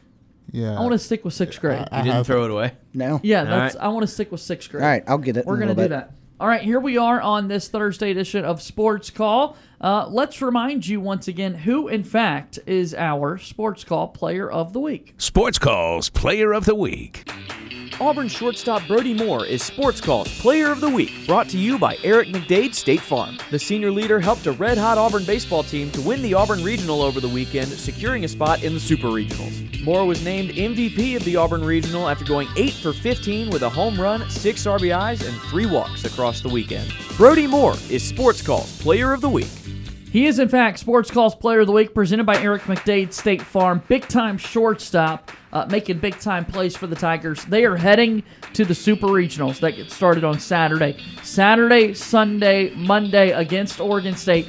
If Auburn baseball wins, they go to the College World Series. They would be one of the 8 teams to participate in the College World Series. It is a best-of-3 game series against Oregon State. So if Auburn wins Saturday and Sunday, no need to play Monday. They're going to the World Series. If Oregon State were to win those 2 games, same would be said. If they split the first 2, then you got the winner-take-all game 3. So that's coming up this weekend. But Brody Moore was electric this past weekend for the Tigers, as you just told us. Yeah, Brody Moore was incredible.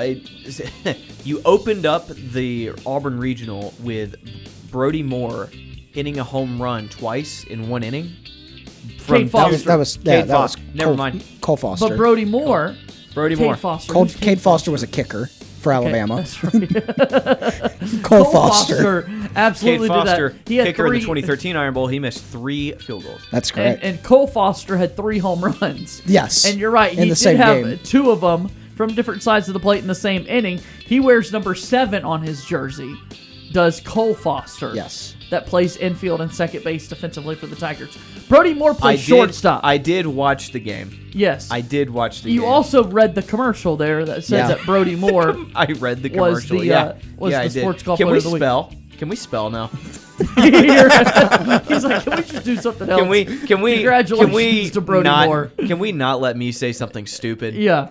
Brody Moore went 8 for 15 with the home run, 6 RBIs, and 3 walks across the weekend. Great performance. Not 2 home runs from Brody Moore. Just 1 home run. Yeah, and he's our Player of the Week. He had some great defensive plays too. Being there all weekend, had some good defensive plays. Let's just spell. Right. We need to take a break. Why did you do that? We do that on Tuesdays.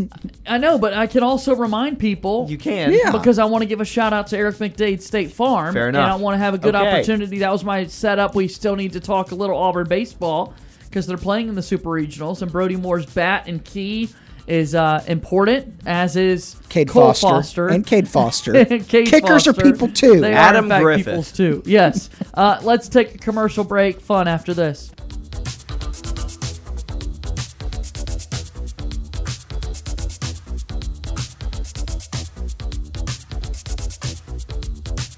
Sports Call is on the air weekdays from 3 until 6 p.m. If you are currently driving in a 4-door sedan, roll up the windows and turn up the radio. We're Auburn's first and Auburn's favorite sports talk show. Want more Sports Call? Check us out online at sportscallauburn.com.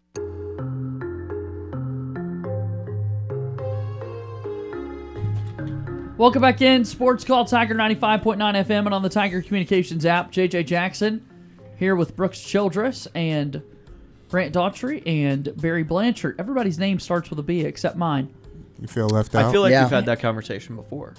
Well, here we are having it again. Yeah. I bet you feel the same way I did when I hosted the show when it was Brant, Javon, and Cam, and me. Uh-huh. And that's 3 Georgia residents versus you 1 were Alabama outnumbered. resident. Yeah. Wasn't great. Yeah, that's how I kind of feel right now. We're going to get set to run it back, our Sports Call Spelling Bee here. Not really running it back. But it's not really a Sports Call Spelling Bee either, and you're right, we're not really running it back. It's just a spelling bee. It's on Sports Call. Could you do me a favor really quickly? Sure. Could you go make a copy of that? Uh-huh. So that I can also be following along since we're on opposite sides of the desk? Do you want me to just print off another one of these? Because this has all my markings from yesterday. Okay, All yeah. All right. If you'd like to do that, and while we set it up. Barry, what is your history in spelling bees? Oh, I thought you'd never ask. 3rd grade, I used to be a perennial spelling bee, like on the circuit, because I used to love me some scripts. Aquila and the Bee was one of my founding movies as a youth. That's a good movie. Oh man, it's greatness. So for my first spelling bee, you go through your class, then you go through your grade, and you represent your grade. Yeah. In the school spelling bee. Then I won the school spelling bee, so I went to the district spelling bee. You won yes. the school spelling bee. I won second grade. I'm feeling worse and worse as we go. So I went to the district spelling bee. And at the district spelling bee, actually it was third grade. I remember that. It was third grade. And I'm in the district spelling bee. So me and the girl I'm going against, we spell all of the third grade words. They were like blown away. So it's like, well, these two amazing spellers have went through our whole list, so we're going to give them the fourth grade words, right? Right. So I'm like, okay, I'm ready. Let's go. Me and her spelling back and forth. Like I lived Aquila and the bee. It was like that. We were in a spelling sudden death, me and this girl, and it was my turn. And I had like envelope. Didn't know how to spell it. I was just like, I gotta sound this one out. I was like, ENVELOP envelope. I'm feeling good, feeling confident, but no, silent E at the end. The silent E at the end, missed it. She ends up figuring out the E because I basically spelled the word for her. Yeah. Then she spelled achieve and she won. Then that wasn't the sad part. Like obviously losing, it was sad. It came in second place. But I found out after the spelling bee that she had got the fourth grade list and was able to study them, and I wasn't. So she knew some of the words that were already on this list, and I wasn't. I was hurt, and I was angry, and it took me a long time to get over it. And ever since then, the spelling bees haven't really been the same because it's just like, if you just that one I think that was my time, and I feel like I missed my opportunity.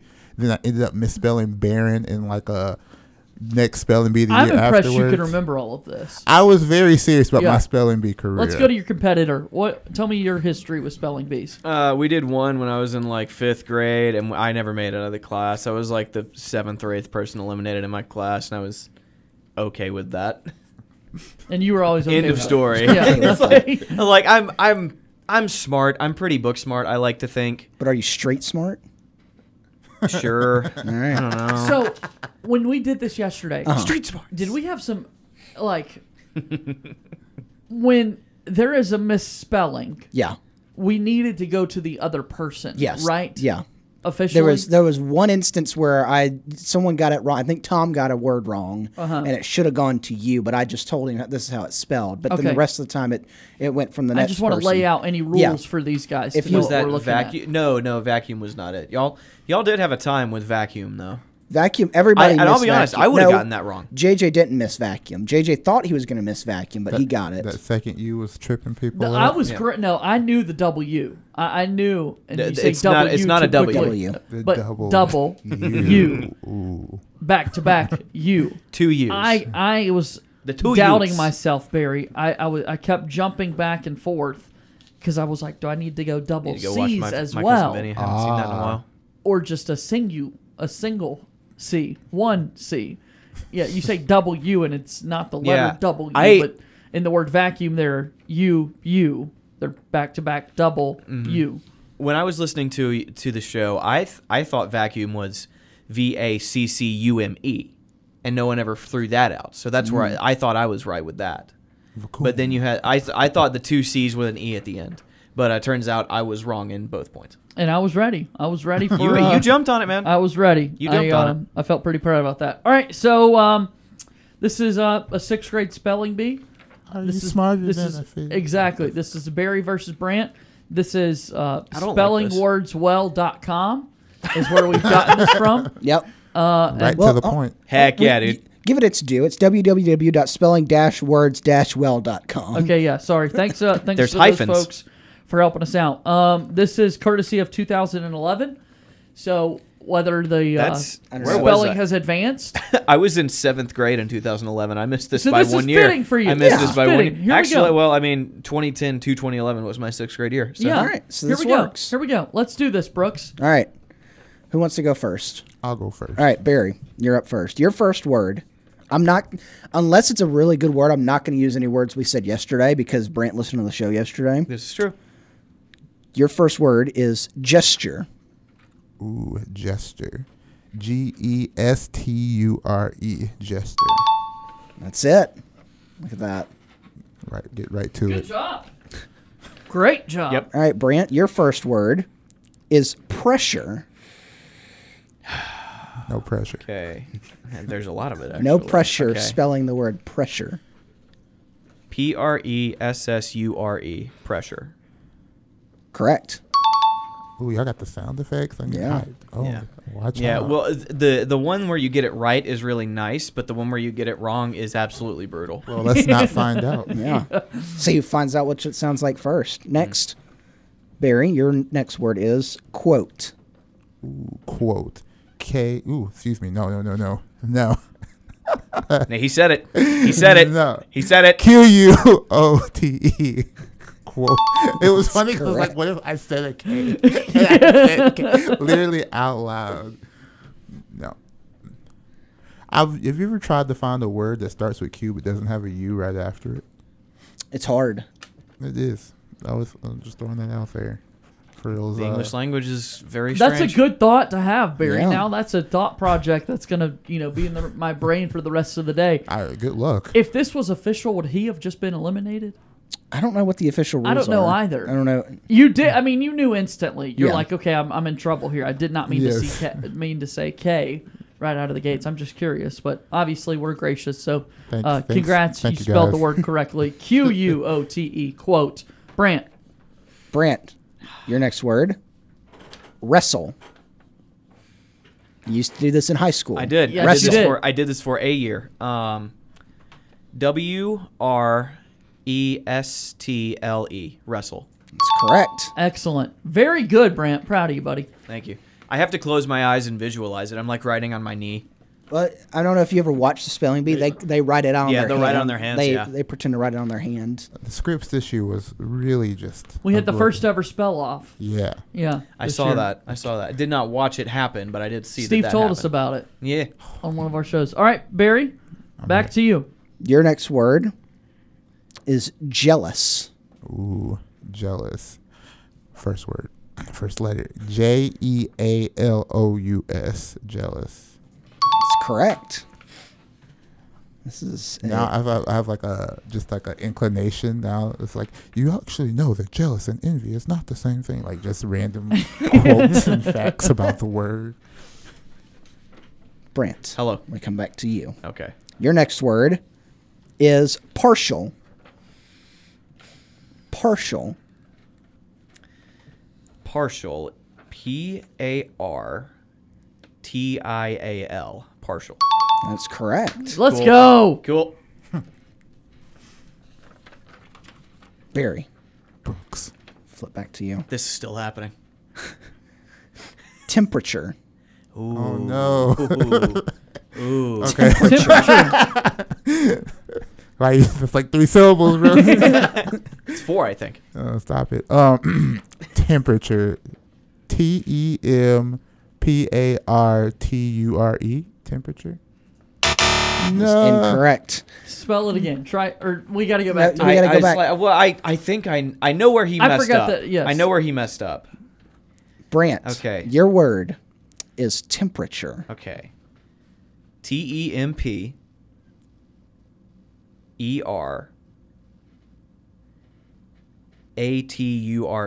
Temperature. That's correct. What did I say? You said TEMPAR. Oh, well, yeah, that happened. Let's go. Barry, we go right back to you. Okay. Oh, Your next I word. will get one wrong, so you will be able to catch up. Your next word is inquire. Oh. no. Why?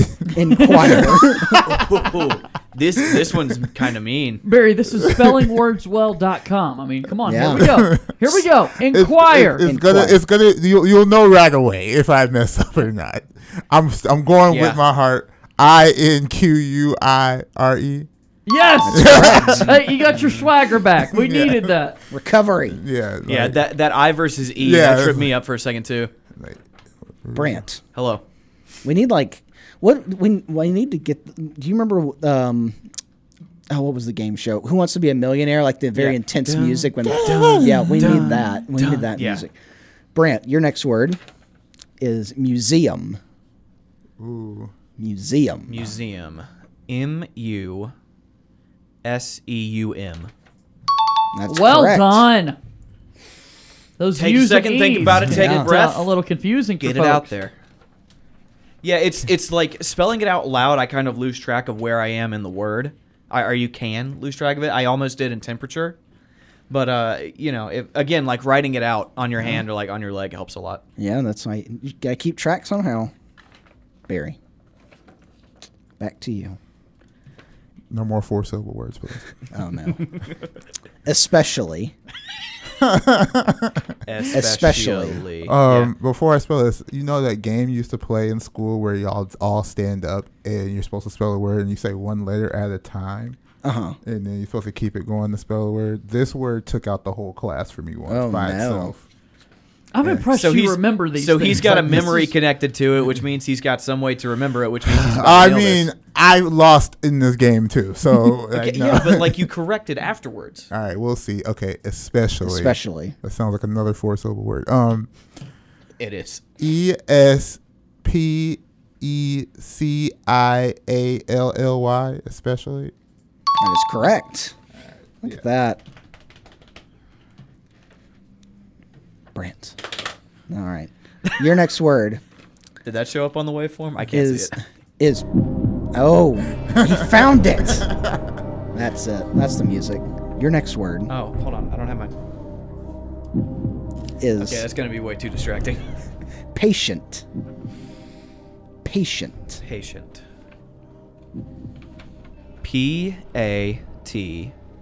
PATIENT. Patient. It's correct. Correct. Give me my ding. It's hard to do both, the Yeah. music and the ding. You can hear it a Well, little bit in the that's fair. background. That's fair. Barry, Yes, sir. I'm gonna make this a hotkey after the show's over. Can we like play one through like YouTube and? That's what I'm we're trying. doing. I That's don't know what what we're you're doing. doing back there. I can't see it. It's mechanical genius is Yeah. what it is. Well, I'll explain during the break the Yeah. problem we run into here. Yes. All right. Your next word is mechanic. Ooh. Mechanic. Mechanic. MECHANIC. Mechanic. That is correct. You know that. Yeah.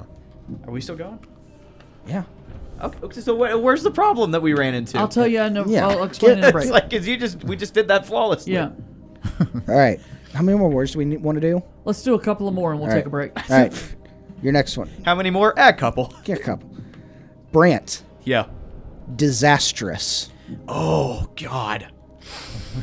Disastrous. This word could be disastrous for Brant's perfect record. Yeah. Disastrous. Yeah. 4. There we That's go. fair. It's fair. Those 4-syllable words. Disastrous.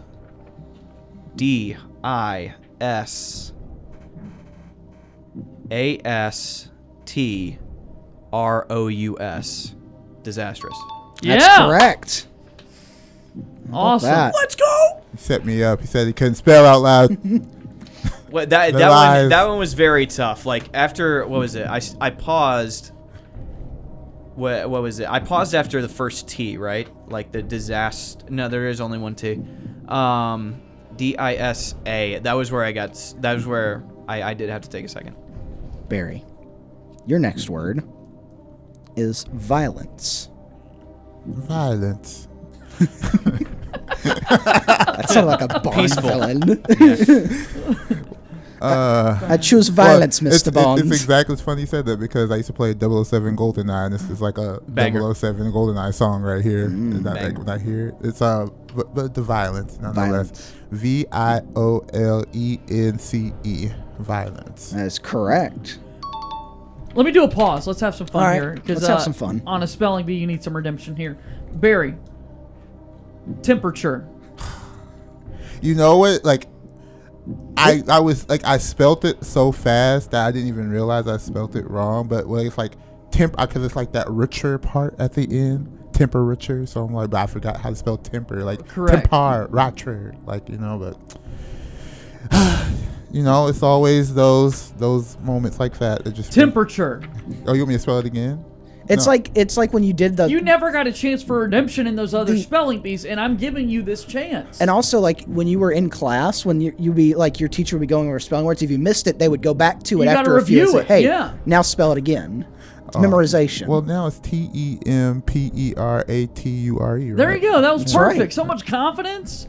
That was outstanding. Thank you. That does help me feel like, that redemption thing does help me feel That a was lot outstanding. better. Let's do this. Brooks, I want to go to the right side. Okay. The very right side? And Is there like a list of difficult words? Am I the right side or is Barry the right side? There are some longer. Yeah, there's some the longer right words. side of the sheet. Okay. Yeah. And I want to do this, and then we will take a break and find something else silly to do, I'm sure. Let's do 3 words. Okay. Where these guys are doing what Barry was alluding to a little bit earlier, and let's try out some popcorn spelling to see how accurate they can work together. Where they can only say one letter at a time. So they got to go back and so forth. they've got to go back Okay. and forth. So he's going to get a word and I'm going to get a word. All right. No, And no, you're okay, we're both trying going to to do the so- same It's going to be word. the same teamwork. word. Okay. Like Brooks and I would say word, and I would go W O R D. and Got then we would you. get it correct. Word. Okay. Yeah. So you two Uh-oh. must now work together and see how well you do. Catatonic. Please. Spellingwordswell.com. Catatonic, not that hard of a word. Do you have It's pretty a phonetic. specific area on the right side you want to go to? Phonetic. Or No, is, I okay. had not. I just noticed that there were longer words over in that area. Okay. We'll start you off with not the longest, well, not a longer one, but right in the middle. All right. We'll start with Barry. You're going to lead things off here. Let's do it. The I thought you were word. spelling Barry, like B-E-R-R-Y. Wrong. That would have correctly spelled Cam's last name. Yeah. Yeah, well, like Barry, like the noun Barry. And that would have been correct I'm a as well. person. Yeah. Common, not proper. Anyway. First Those are the word days. for both of you in our popcorn spelling round. Barry, you're going to lead us off. Increase. I N C R E A S. E. Oh, that was dope. Yeah. That was incredible. We didn't even slow down. That was incredible. That was awesome. All right. Brant, you're going to start things off here for Cool. the next one. Teaspoon. T E A S P O O N. teaspoon. That's correct. That was nice. All right. That was smooth. Let's go to something a little bit more hard. Barry, you're starting things off with ambulance. Ooh, A M B U L A N C. E. Wow. Also a great movie, by the way. If you I haven't seen it, but I've heard it's the most Michael Bay movie of all time. yeah, if you like things blowing up. Let me jump in with one. I said 3, right. but I'm going to keep going. I'll do a couple of more here. Unmistakable. Who's starting? Unmistakable. I want to go popcorn here. And Barry, again. Me, I start U N M I S T A K I.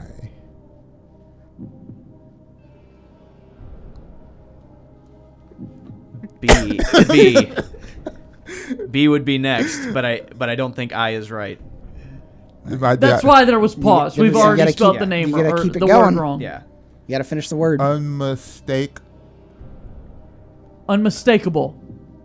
Oh, I thought we said unmistakably. Are we unmistakable? Still no I. Unmistakable. What is it? Okay then. Our problem is this is an ABLE word. ABLE. Ubble.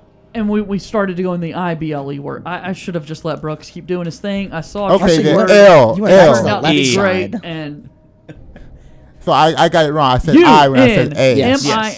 MISTAKABLE. Well, why don't y'all just ant me? Why'd y'all let me sit there? Because you're supposed to finish the word. Oh.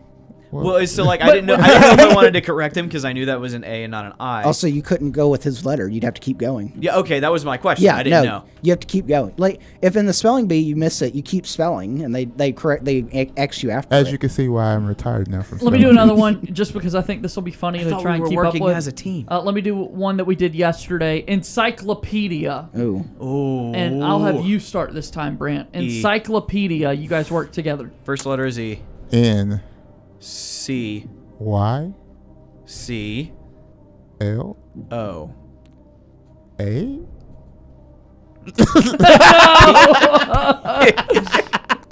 E. I. All right, I think we just had 4 straight lost- vowels. We lost. We went vowel. We lost the vowel, plot vowel somewhere. there. We lost the plot somewhere in that. No, I have no idea. I believe encyclopedia is spelled No clue. ENCYCLOPEDIA. Cyclopedia. That is That is correct. correct. That is absolutely no correct. clue. I know there's an I O think in there. you lost our spot in there somewhere. Oh, I definitely did. No. No.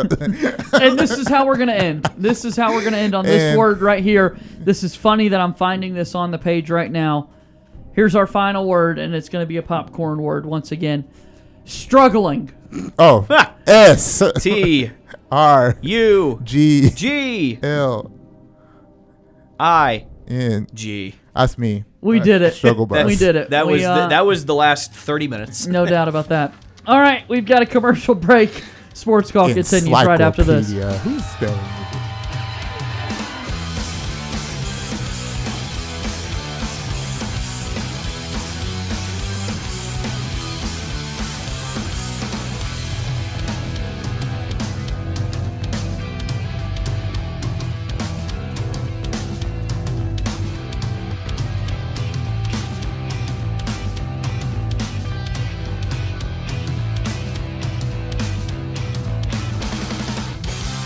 All of the biggest names in the sports world want to be on Sports Call. We are very excited to be joined by ESPN's Adam Amin. Bring on a very special guest, a good friend of the program, a former host of this very show, and the current voice of the Auburn Tigers, the one and only Andy Burcham. We get the opportunity to welcome in Mr. Phil Steele into our program. Be sure to listen to our conversations with athletes, coaches, and media personalities on the Sports Call podcast.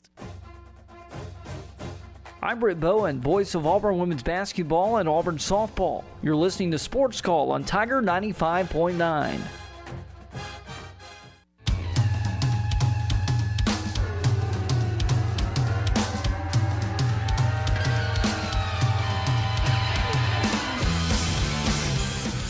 Final few moments of Sports Call here today. Make sure you check out our nightly TV guide brought to you by our friends over at White Claw. We'll leave that on social media. Let's close out the show with some Are You Smarter Than a Fifth Grader questions, Brooks. We're doing it again. This was one of my favorite game shows when it came on. Jeff Foxworthy. Yeah. The questions were just never fifth grade level, though. Absolutely, right? we're not. We just all felt that way. Yeah. I'm like, there's just no way. They I were knew all this. elementary school level. No, they weren't. No. How? They were. They were all elementary school level. Several of them were They were way harder above the than level. fifth that, grade like, level. I was The like children got them. I was No, like, they were They were tapped genius in. children. They were I was genius like a children. junior in high school, just And going some like, of I have them no would idea. stump you. One of them was like, what time period? Mesozoic and True, Mesozoic. And I was like, it's I like had never even heard those Right, words before yeah. I was in high school. I don't think y'all paid attention as well as I did. Probably. All right, so I think y'all I don't know paid what you've got attention. prepared here, Brooks, but I want you to run the show. So All right. entertain me. Okay. Are you entertain me, peasant? Are you playing? No, we've got Okay. it. I mean, it's a fairly even all right. back Said, and forth right no, now. So- with these guys. Of course not. He's I've not gonna got play. 6 categories of first through fifth grade questions. So I'm going to ask you what category you want and what level question you want. So we're going to start off. Barry, you started the spelling bee, so we're going to start off with Brant. Brant. Hello. We got math, history, English, science, geography, and grammar. Which grade level 1 through 5 would you like, and which category? I'll play. I'll Read, play. Okay. read through them one more time. Math, history, English, science, geography, and grammar. Give me fifth grade grammar. Fifth grade grammar. All right, that's a You're long gonna ask scroll. me. You're gonna ask me. You're gonna ask. Wow, my God! You're going to ask me about the Oxford comma. All right, and I so am not going to know what to do. Update. In grammar and spelling questions, I only have first grade or fourth grade. So would you like a first grade or fourth grade question? Son of a fourth grader. You want a fourth grade? Yeah. All right. In the sentence, Sally is a very good drummer, what part of speech is the word very? Sally is Okay. a very good drummer. That is your Sally sentence. is a very good drummer. What part of speech is that word? Very and good both describe her as a drummer. Drummer is a noun, so that is an adjective. Final answer. Can I offer an answer? I don't think so. I don't think so either. No. It's too late. It would You be said an final ad- answer. You said You're final right. answer. Yep, I did say final answer. Would All right. anybody else like to warn a guess before I give the Adverb? What would you say, Mr. Jackson? I was going to say a qualifier. It is an adverb. Yeah. I only know drummer. this. Drummer would be a verb in that sentence, wouldn't I it? only know this because I literally made a New Year's resolution once to not use adverbs in my life. Failed in the first month. It's so weird because drummer can be both an adjective. Like if I say I am a drummer, that means drummer is a noun in that sentence. But if I say I don't know. I don't know. Very I don't is know. a qualifier. Ask me about I the just spread did not offense. answer the That's what my question job properly, is. but very is a Okay. qualifier. All right. Also, Very, to, so, quite, rather. Those are your qualifiers. Because no, go ahead. She's very good. He's using She's the not internet. good. Don't She's say very- ooh. But I knew that it was a qualifier. I wanted to confirm myself. JJ, he knew what he was talking about. I want to shout out scarymommy.com for these questions. Is where I'm getting these. All right, we'll go to Mr. Jackson. I want Mr. a Jackson, geography question. What grade level? I would like you to make sure that I have. I don't want you to press geography and then find out I only have first or fourth. First, second, third, fourth, fifth grade. I've got all five. First grade. You want a first grade geography question? All right. What continent are the pyramids of Giza located in? Like, did you really know this in first grade? I'm being genuine. Yeah, like, we went over the continent. We went over the continent. No right way, now. in We went over the first continent. grade. Yeah, we did. We did go over the continent. In first grade, In I'm not first sure. grade? Yes. But I know this Yes. now. Yes. What Would it, continent? What would it be continent? Africa? That is correct. Okay. It is Africa. But in first You grade, did go over the continent. You know, you want to know like something that creeps me out? I don't feel like I did in first grade. I'm serious. You want to know what creeps me out? And Talk to Dr. Rob. When we were Yeah. doing this, we would do the continent and the oceans. There was 4 oceans when I was in first grade. Apparently, there's 5 now. I don't So yeah, I thought there were 7.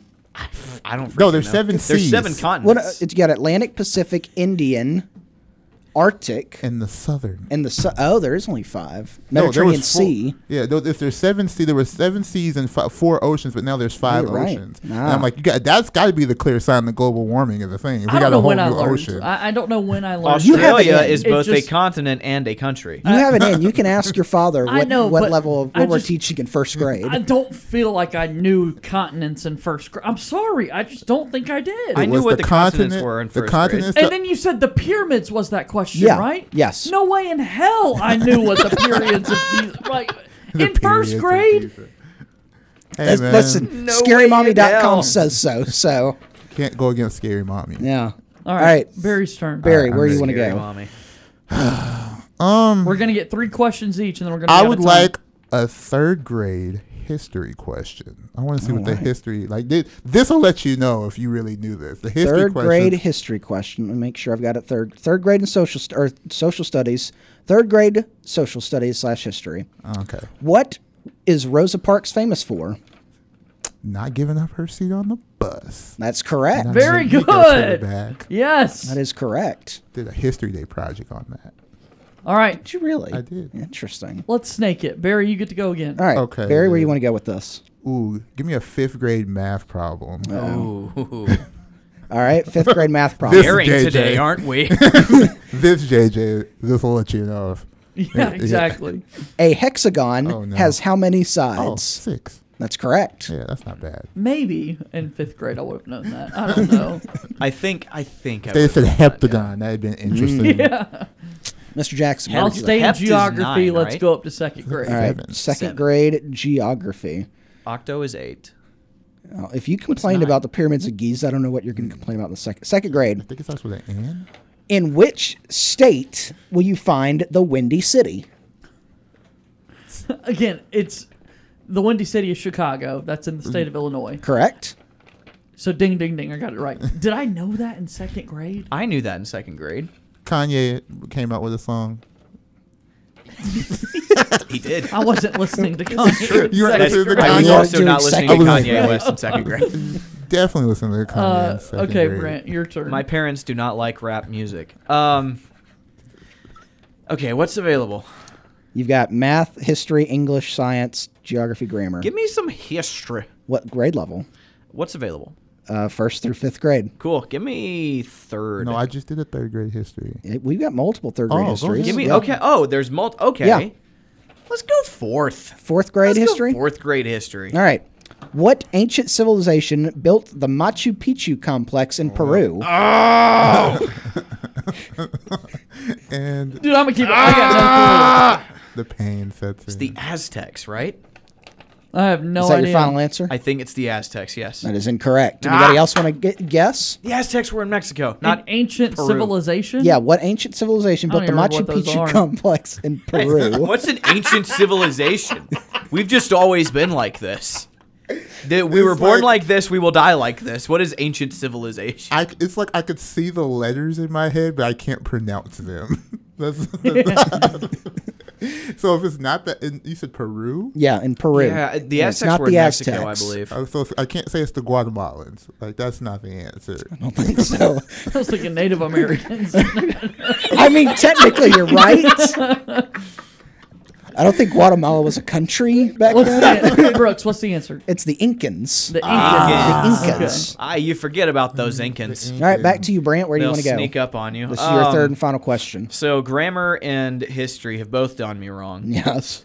Let's go science, third grade. All right, you're gonna regret that. Since those science questions are ridiculous. I'm definitely going to regret this, but I just want to see the other categories. Third grade science. On a molecular level. Say molecular again? Molecular level. Okay, there you go.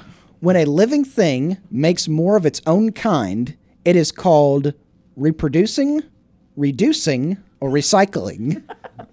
Yes, multiple choice. Let's go. This is JJ's favorite topic. It's reproducing. Off the air topic. Yes. Correct. You did On get it air, right. frequently. How this show still exists, I don't know. All right, JJ, where do you want to go next? I've done geography twice. Yeah. These guys have jumped around. Yeah. You got to But, plant your flag I mean- firmly in geography.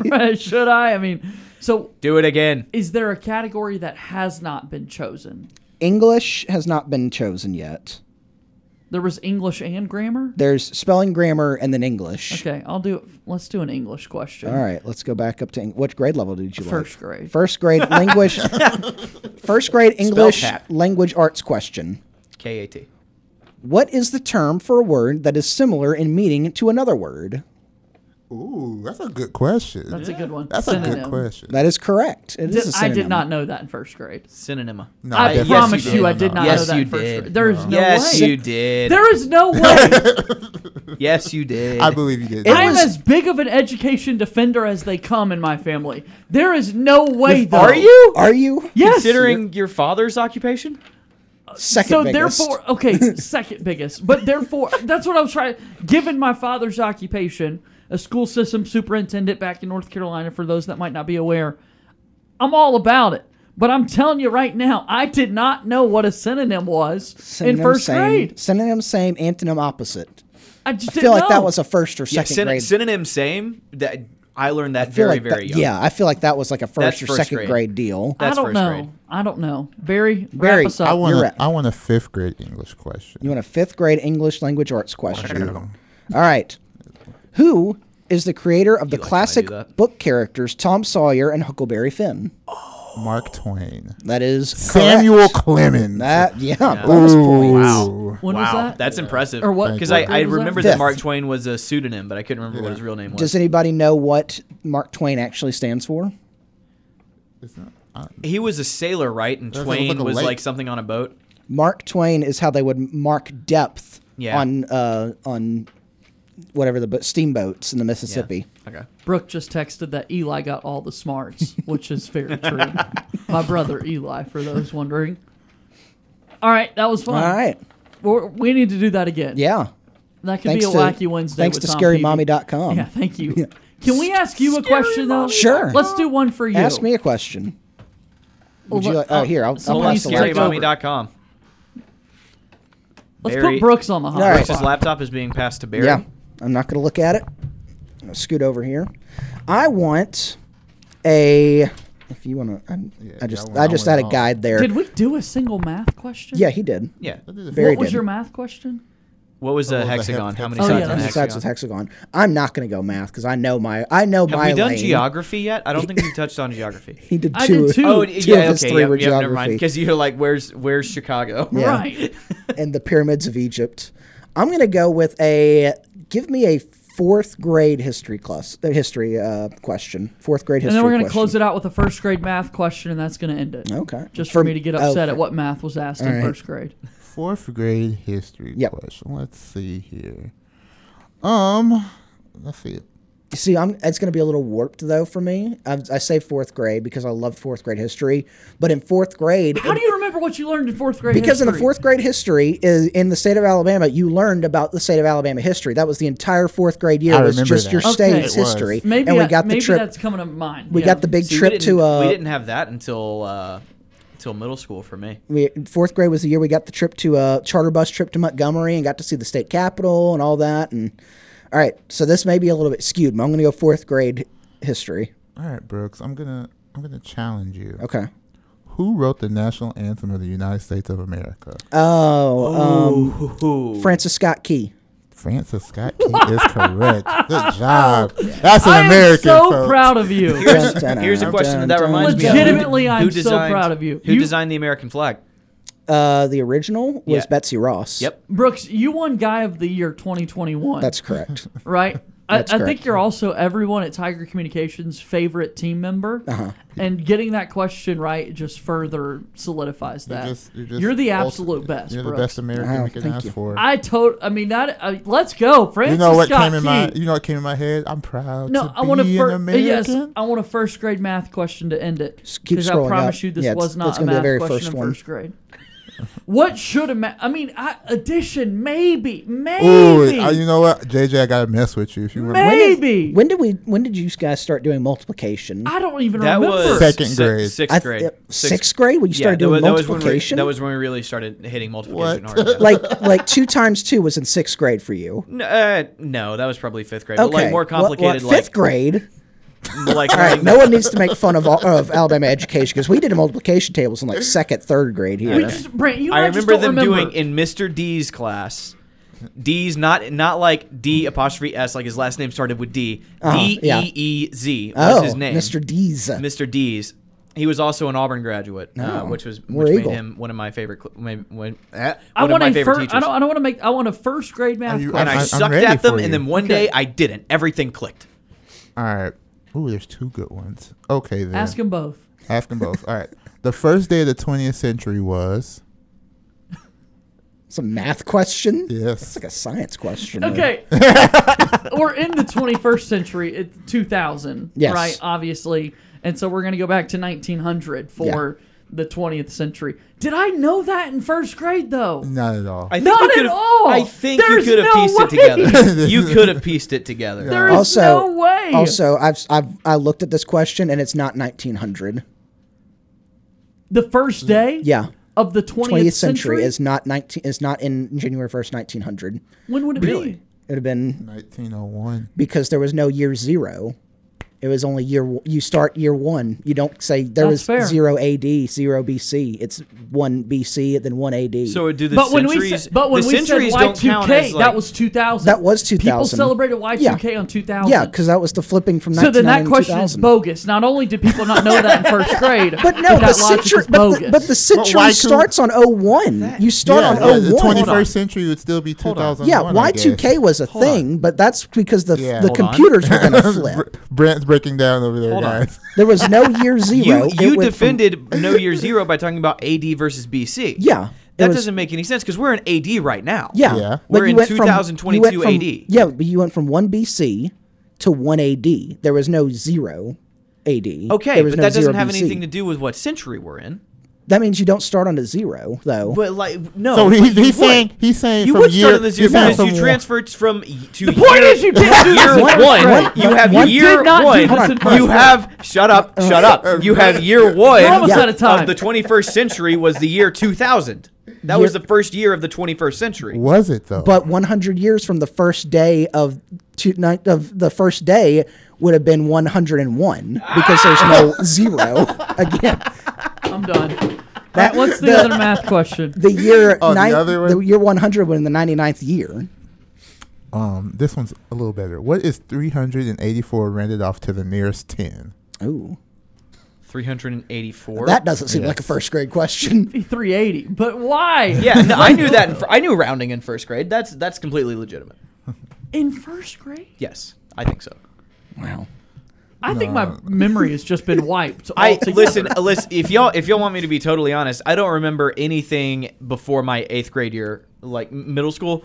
Before that, I don't have anything. This might just be a weekly segment at this point. Right. There's absolutely nothing. I mean, that century talk that's deep right there. The first year of the 21st century was the year 2000. It couldn't be, because it would have been the 99th year. Was it? It would have been 199 years. Or not 199, it would have been 99 That's years. what I'm saying. Because the first I like year, it. because the first year of the 20th century was 1900. No, it was 1901. Correct answer was 1901. The correct answer was 1901. On a Scary technicality. That doesn't make sense. On a technicality. He That said doesn't, people weren't living in the year 2000 going, last year of the 20th century. That was the last year of the 20th century. No one did. No. What day do you start a month on? No. Day 0 or day first 1? Day. Yeah, day 0 or day 1. That is the first day of the month. But is there a day It's 0? the first year of the new Is there a millennium. day 0? It's the first year of the new millennium. Is there a day 0? It's the first year of the new millennium. Is there a day 0 in the month? This is way That better has than I thought nothing it to do would. with anything. That's exactly how it has to do with everything. No. Are we smarter than 5th grade? No. Absolutely not. We talk about sports because we're meatheads. I do love football. I'm going to go. I think I have brain damage from just running into people 100 pounds bigger than me. I've got at home at my parents' house, I've got the Are You Smarter Than a 5th Grader game that they made with the Oh, show. the board game? I'm going to I bring it remember that. next time I go home. Please. I'm going to get it. We that need was that good to stuff. happen.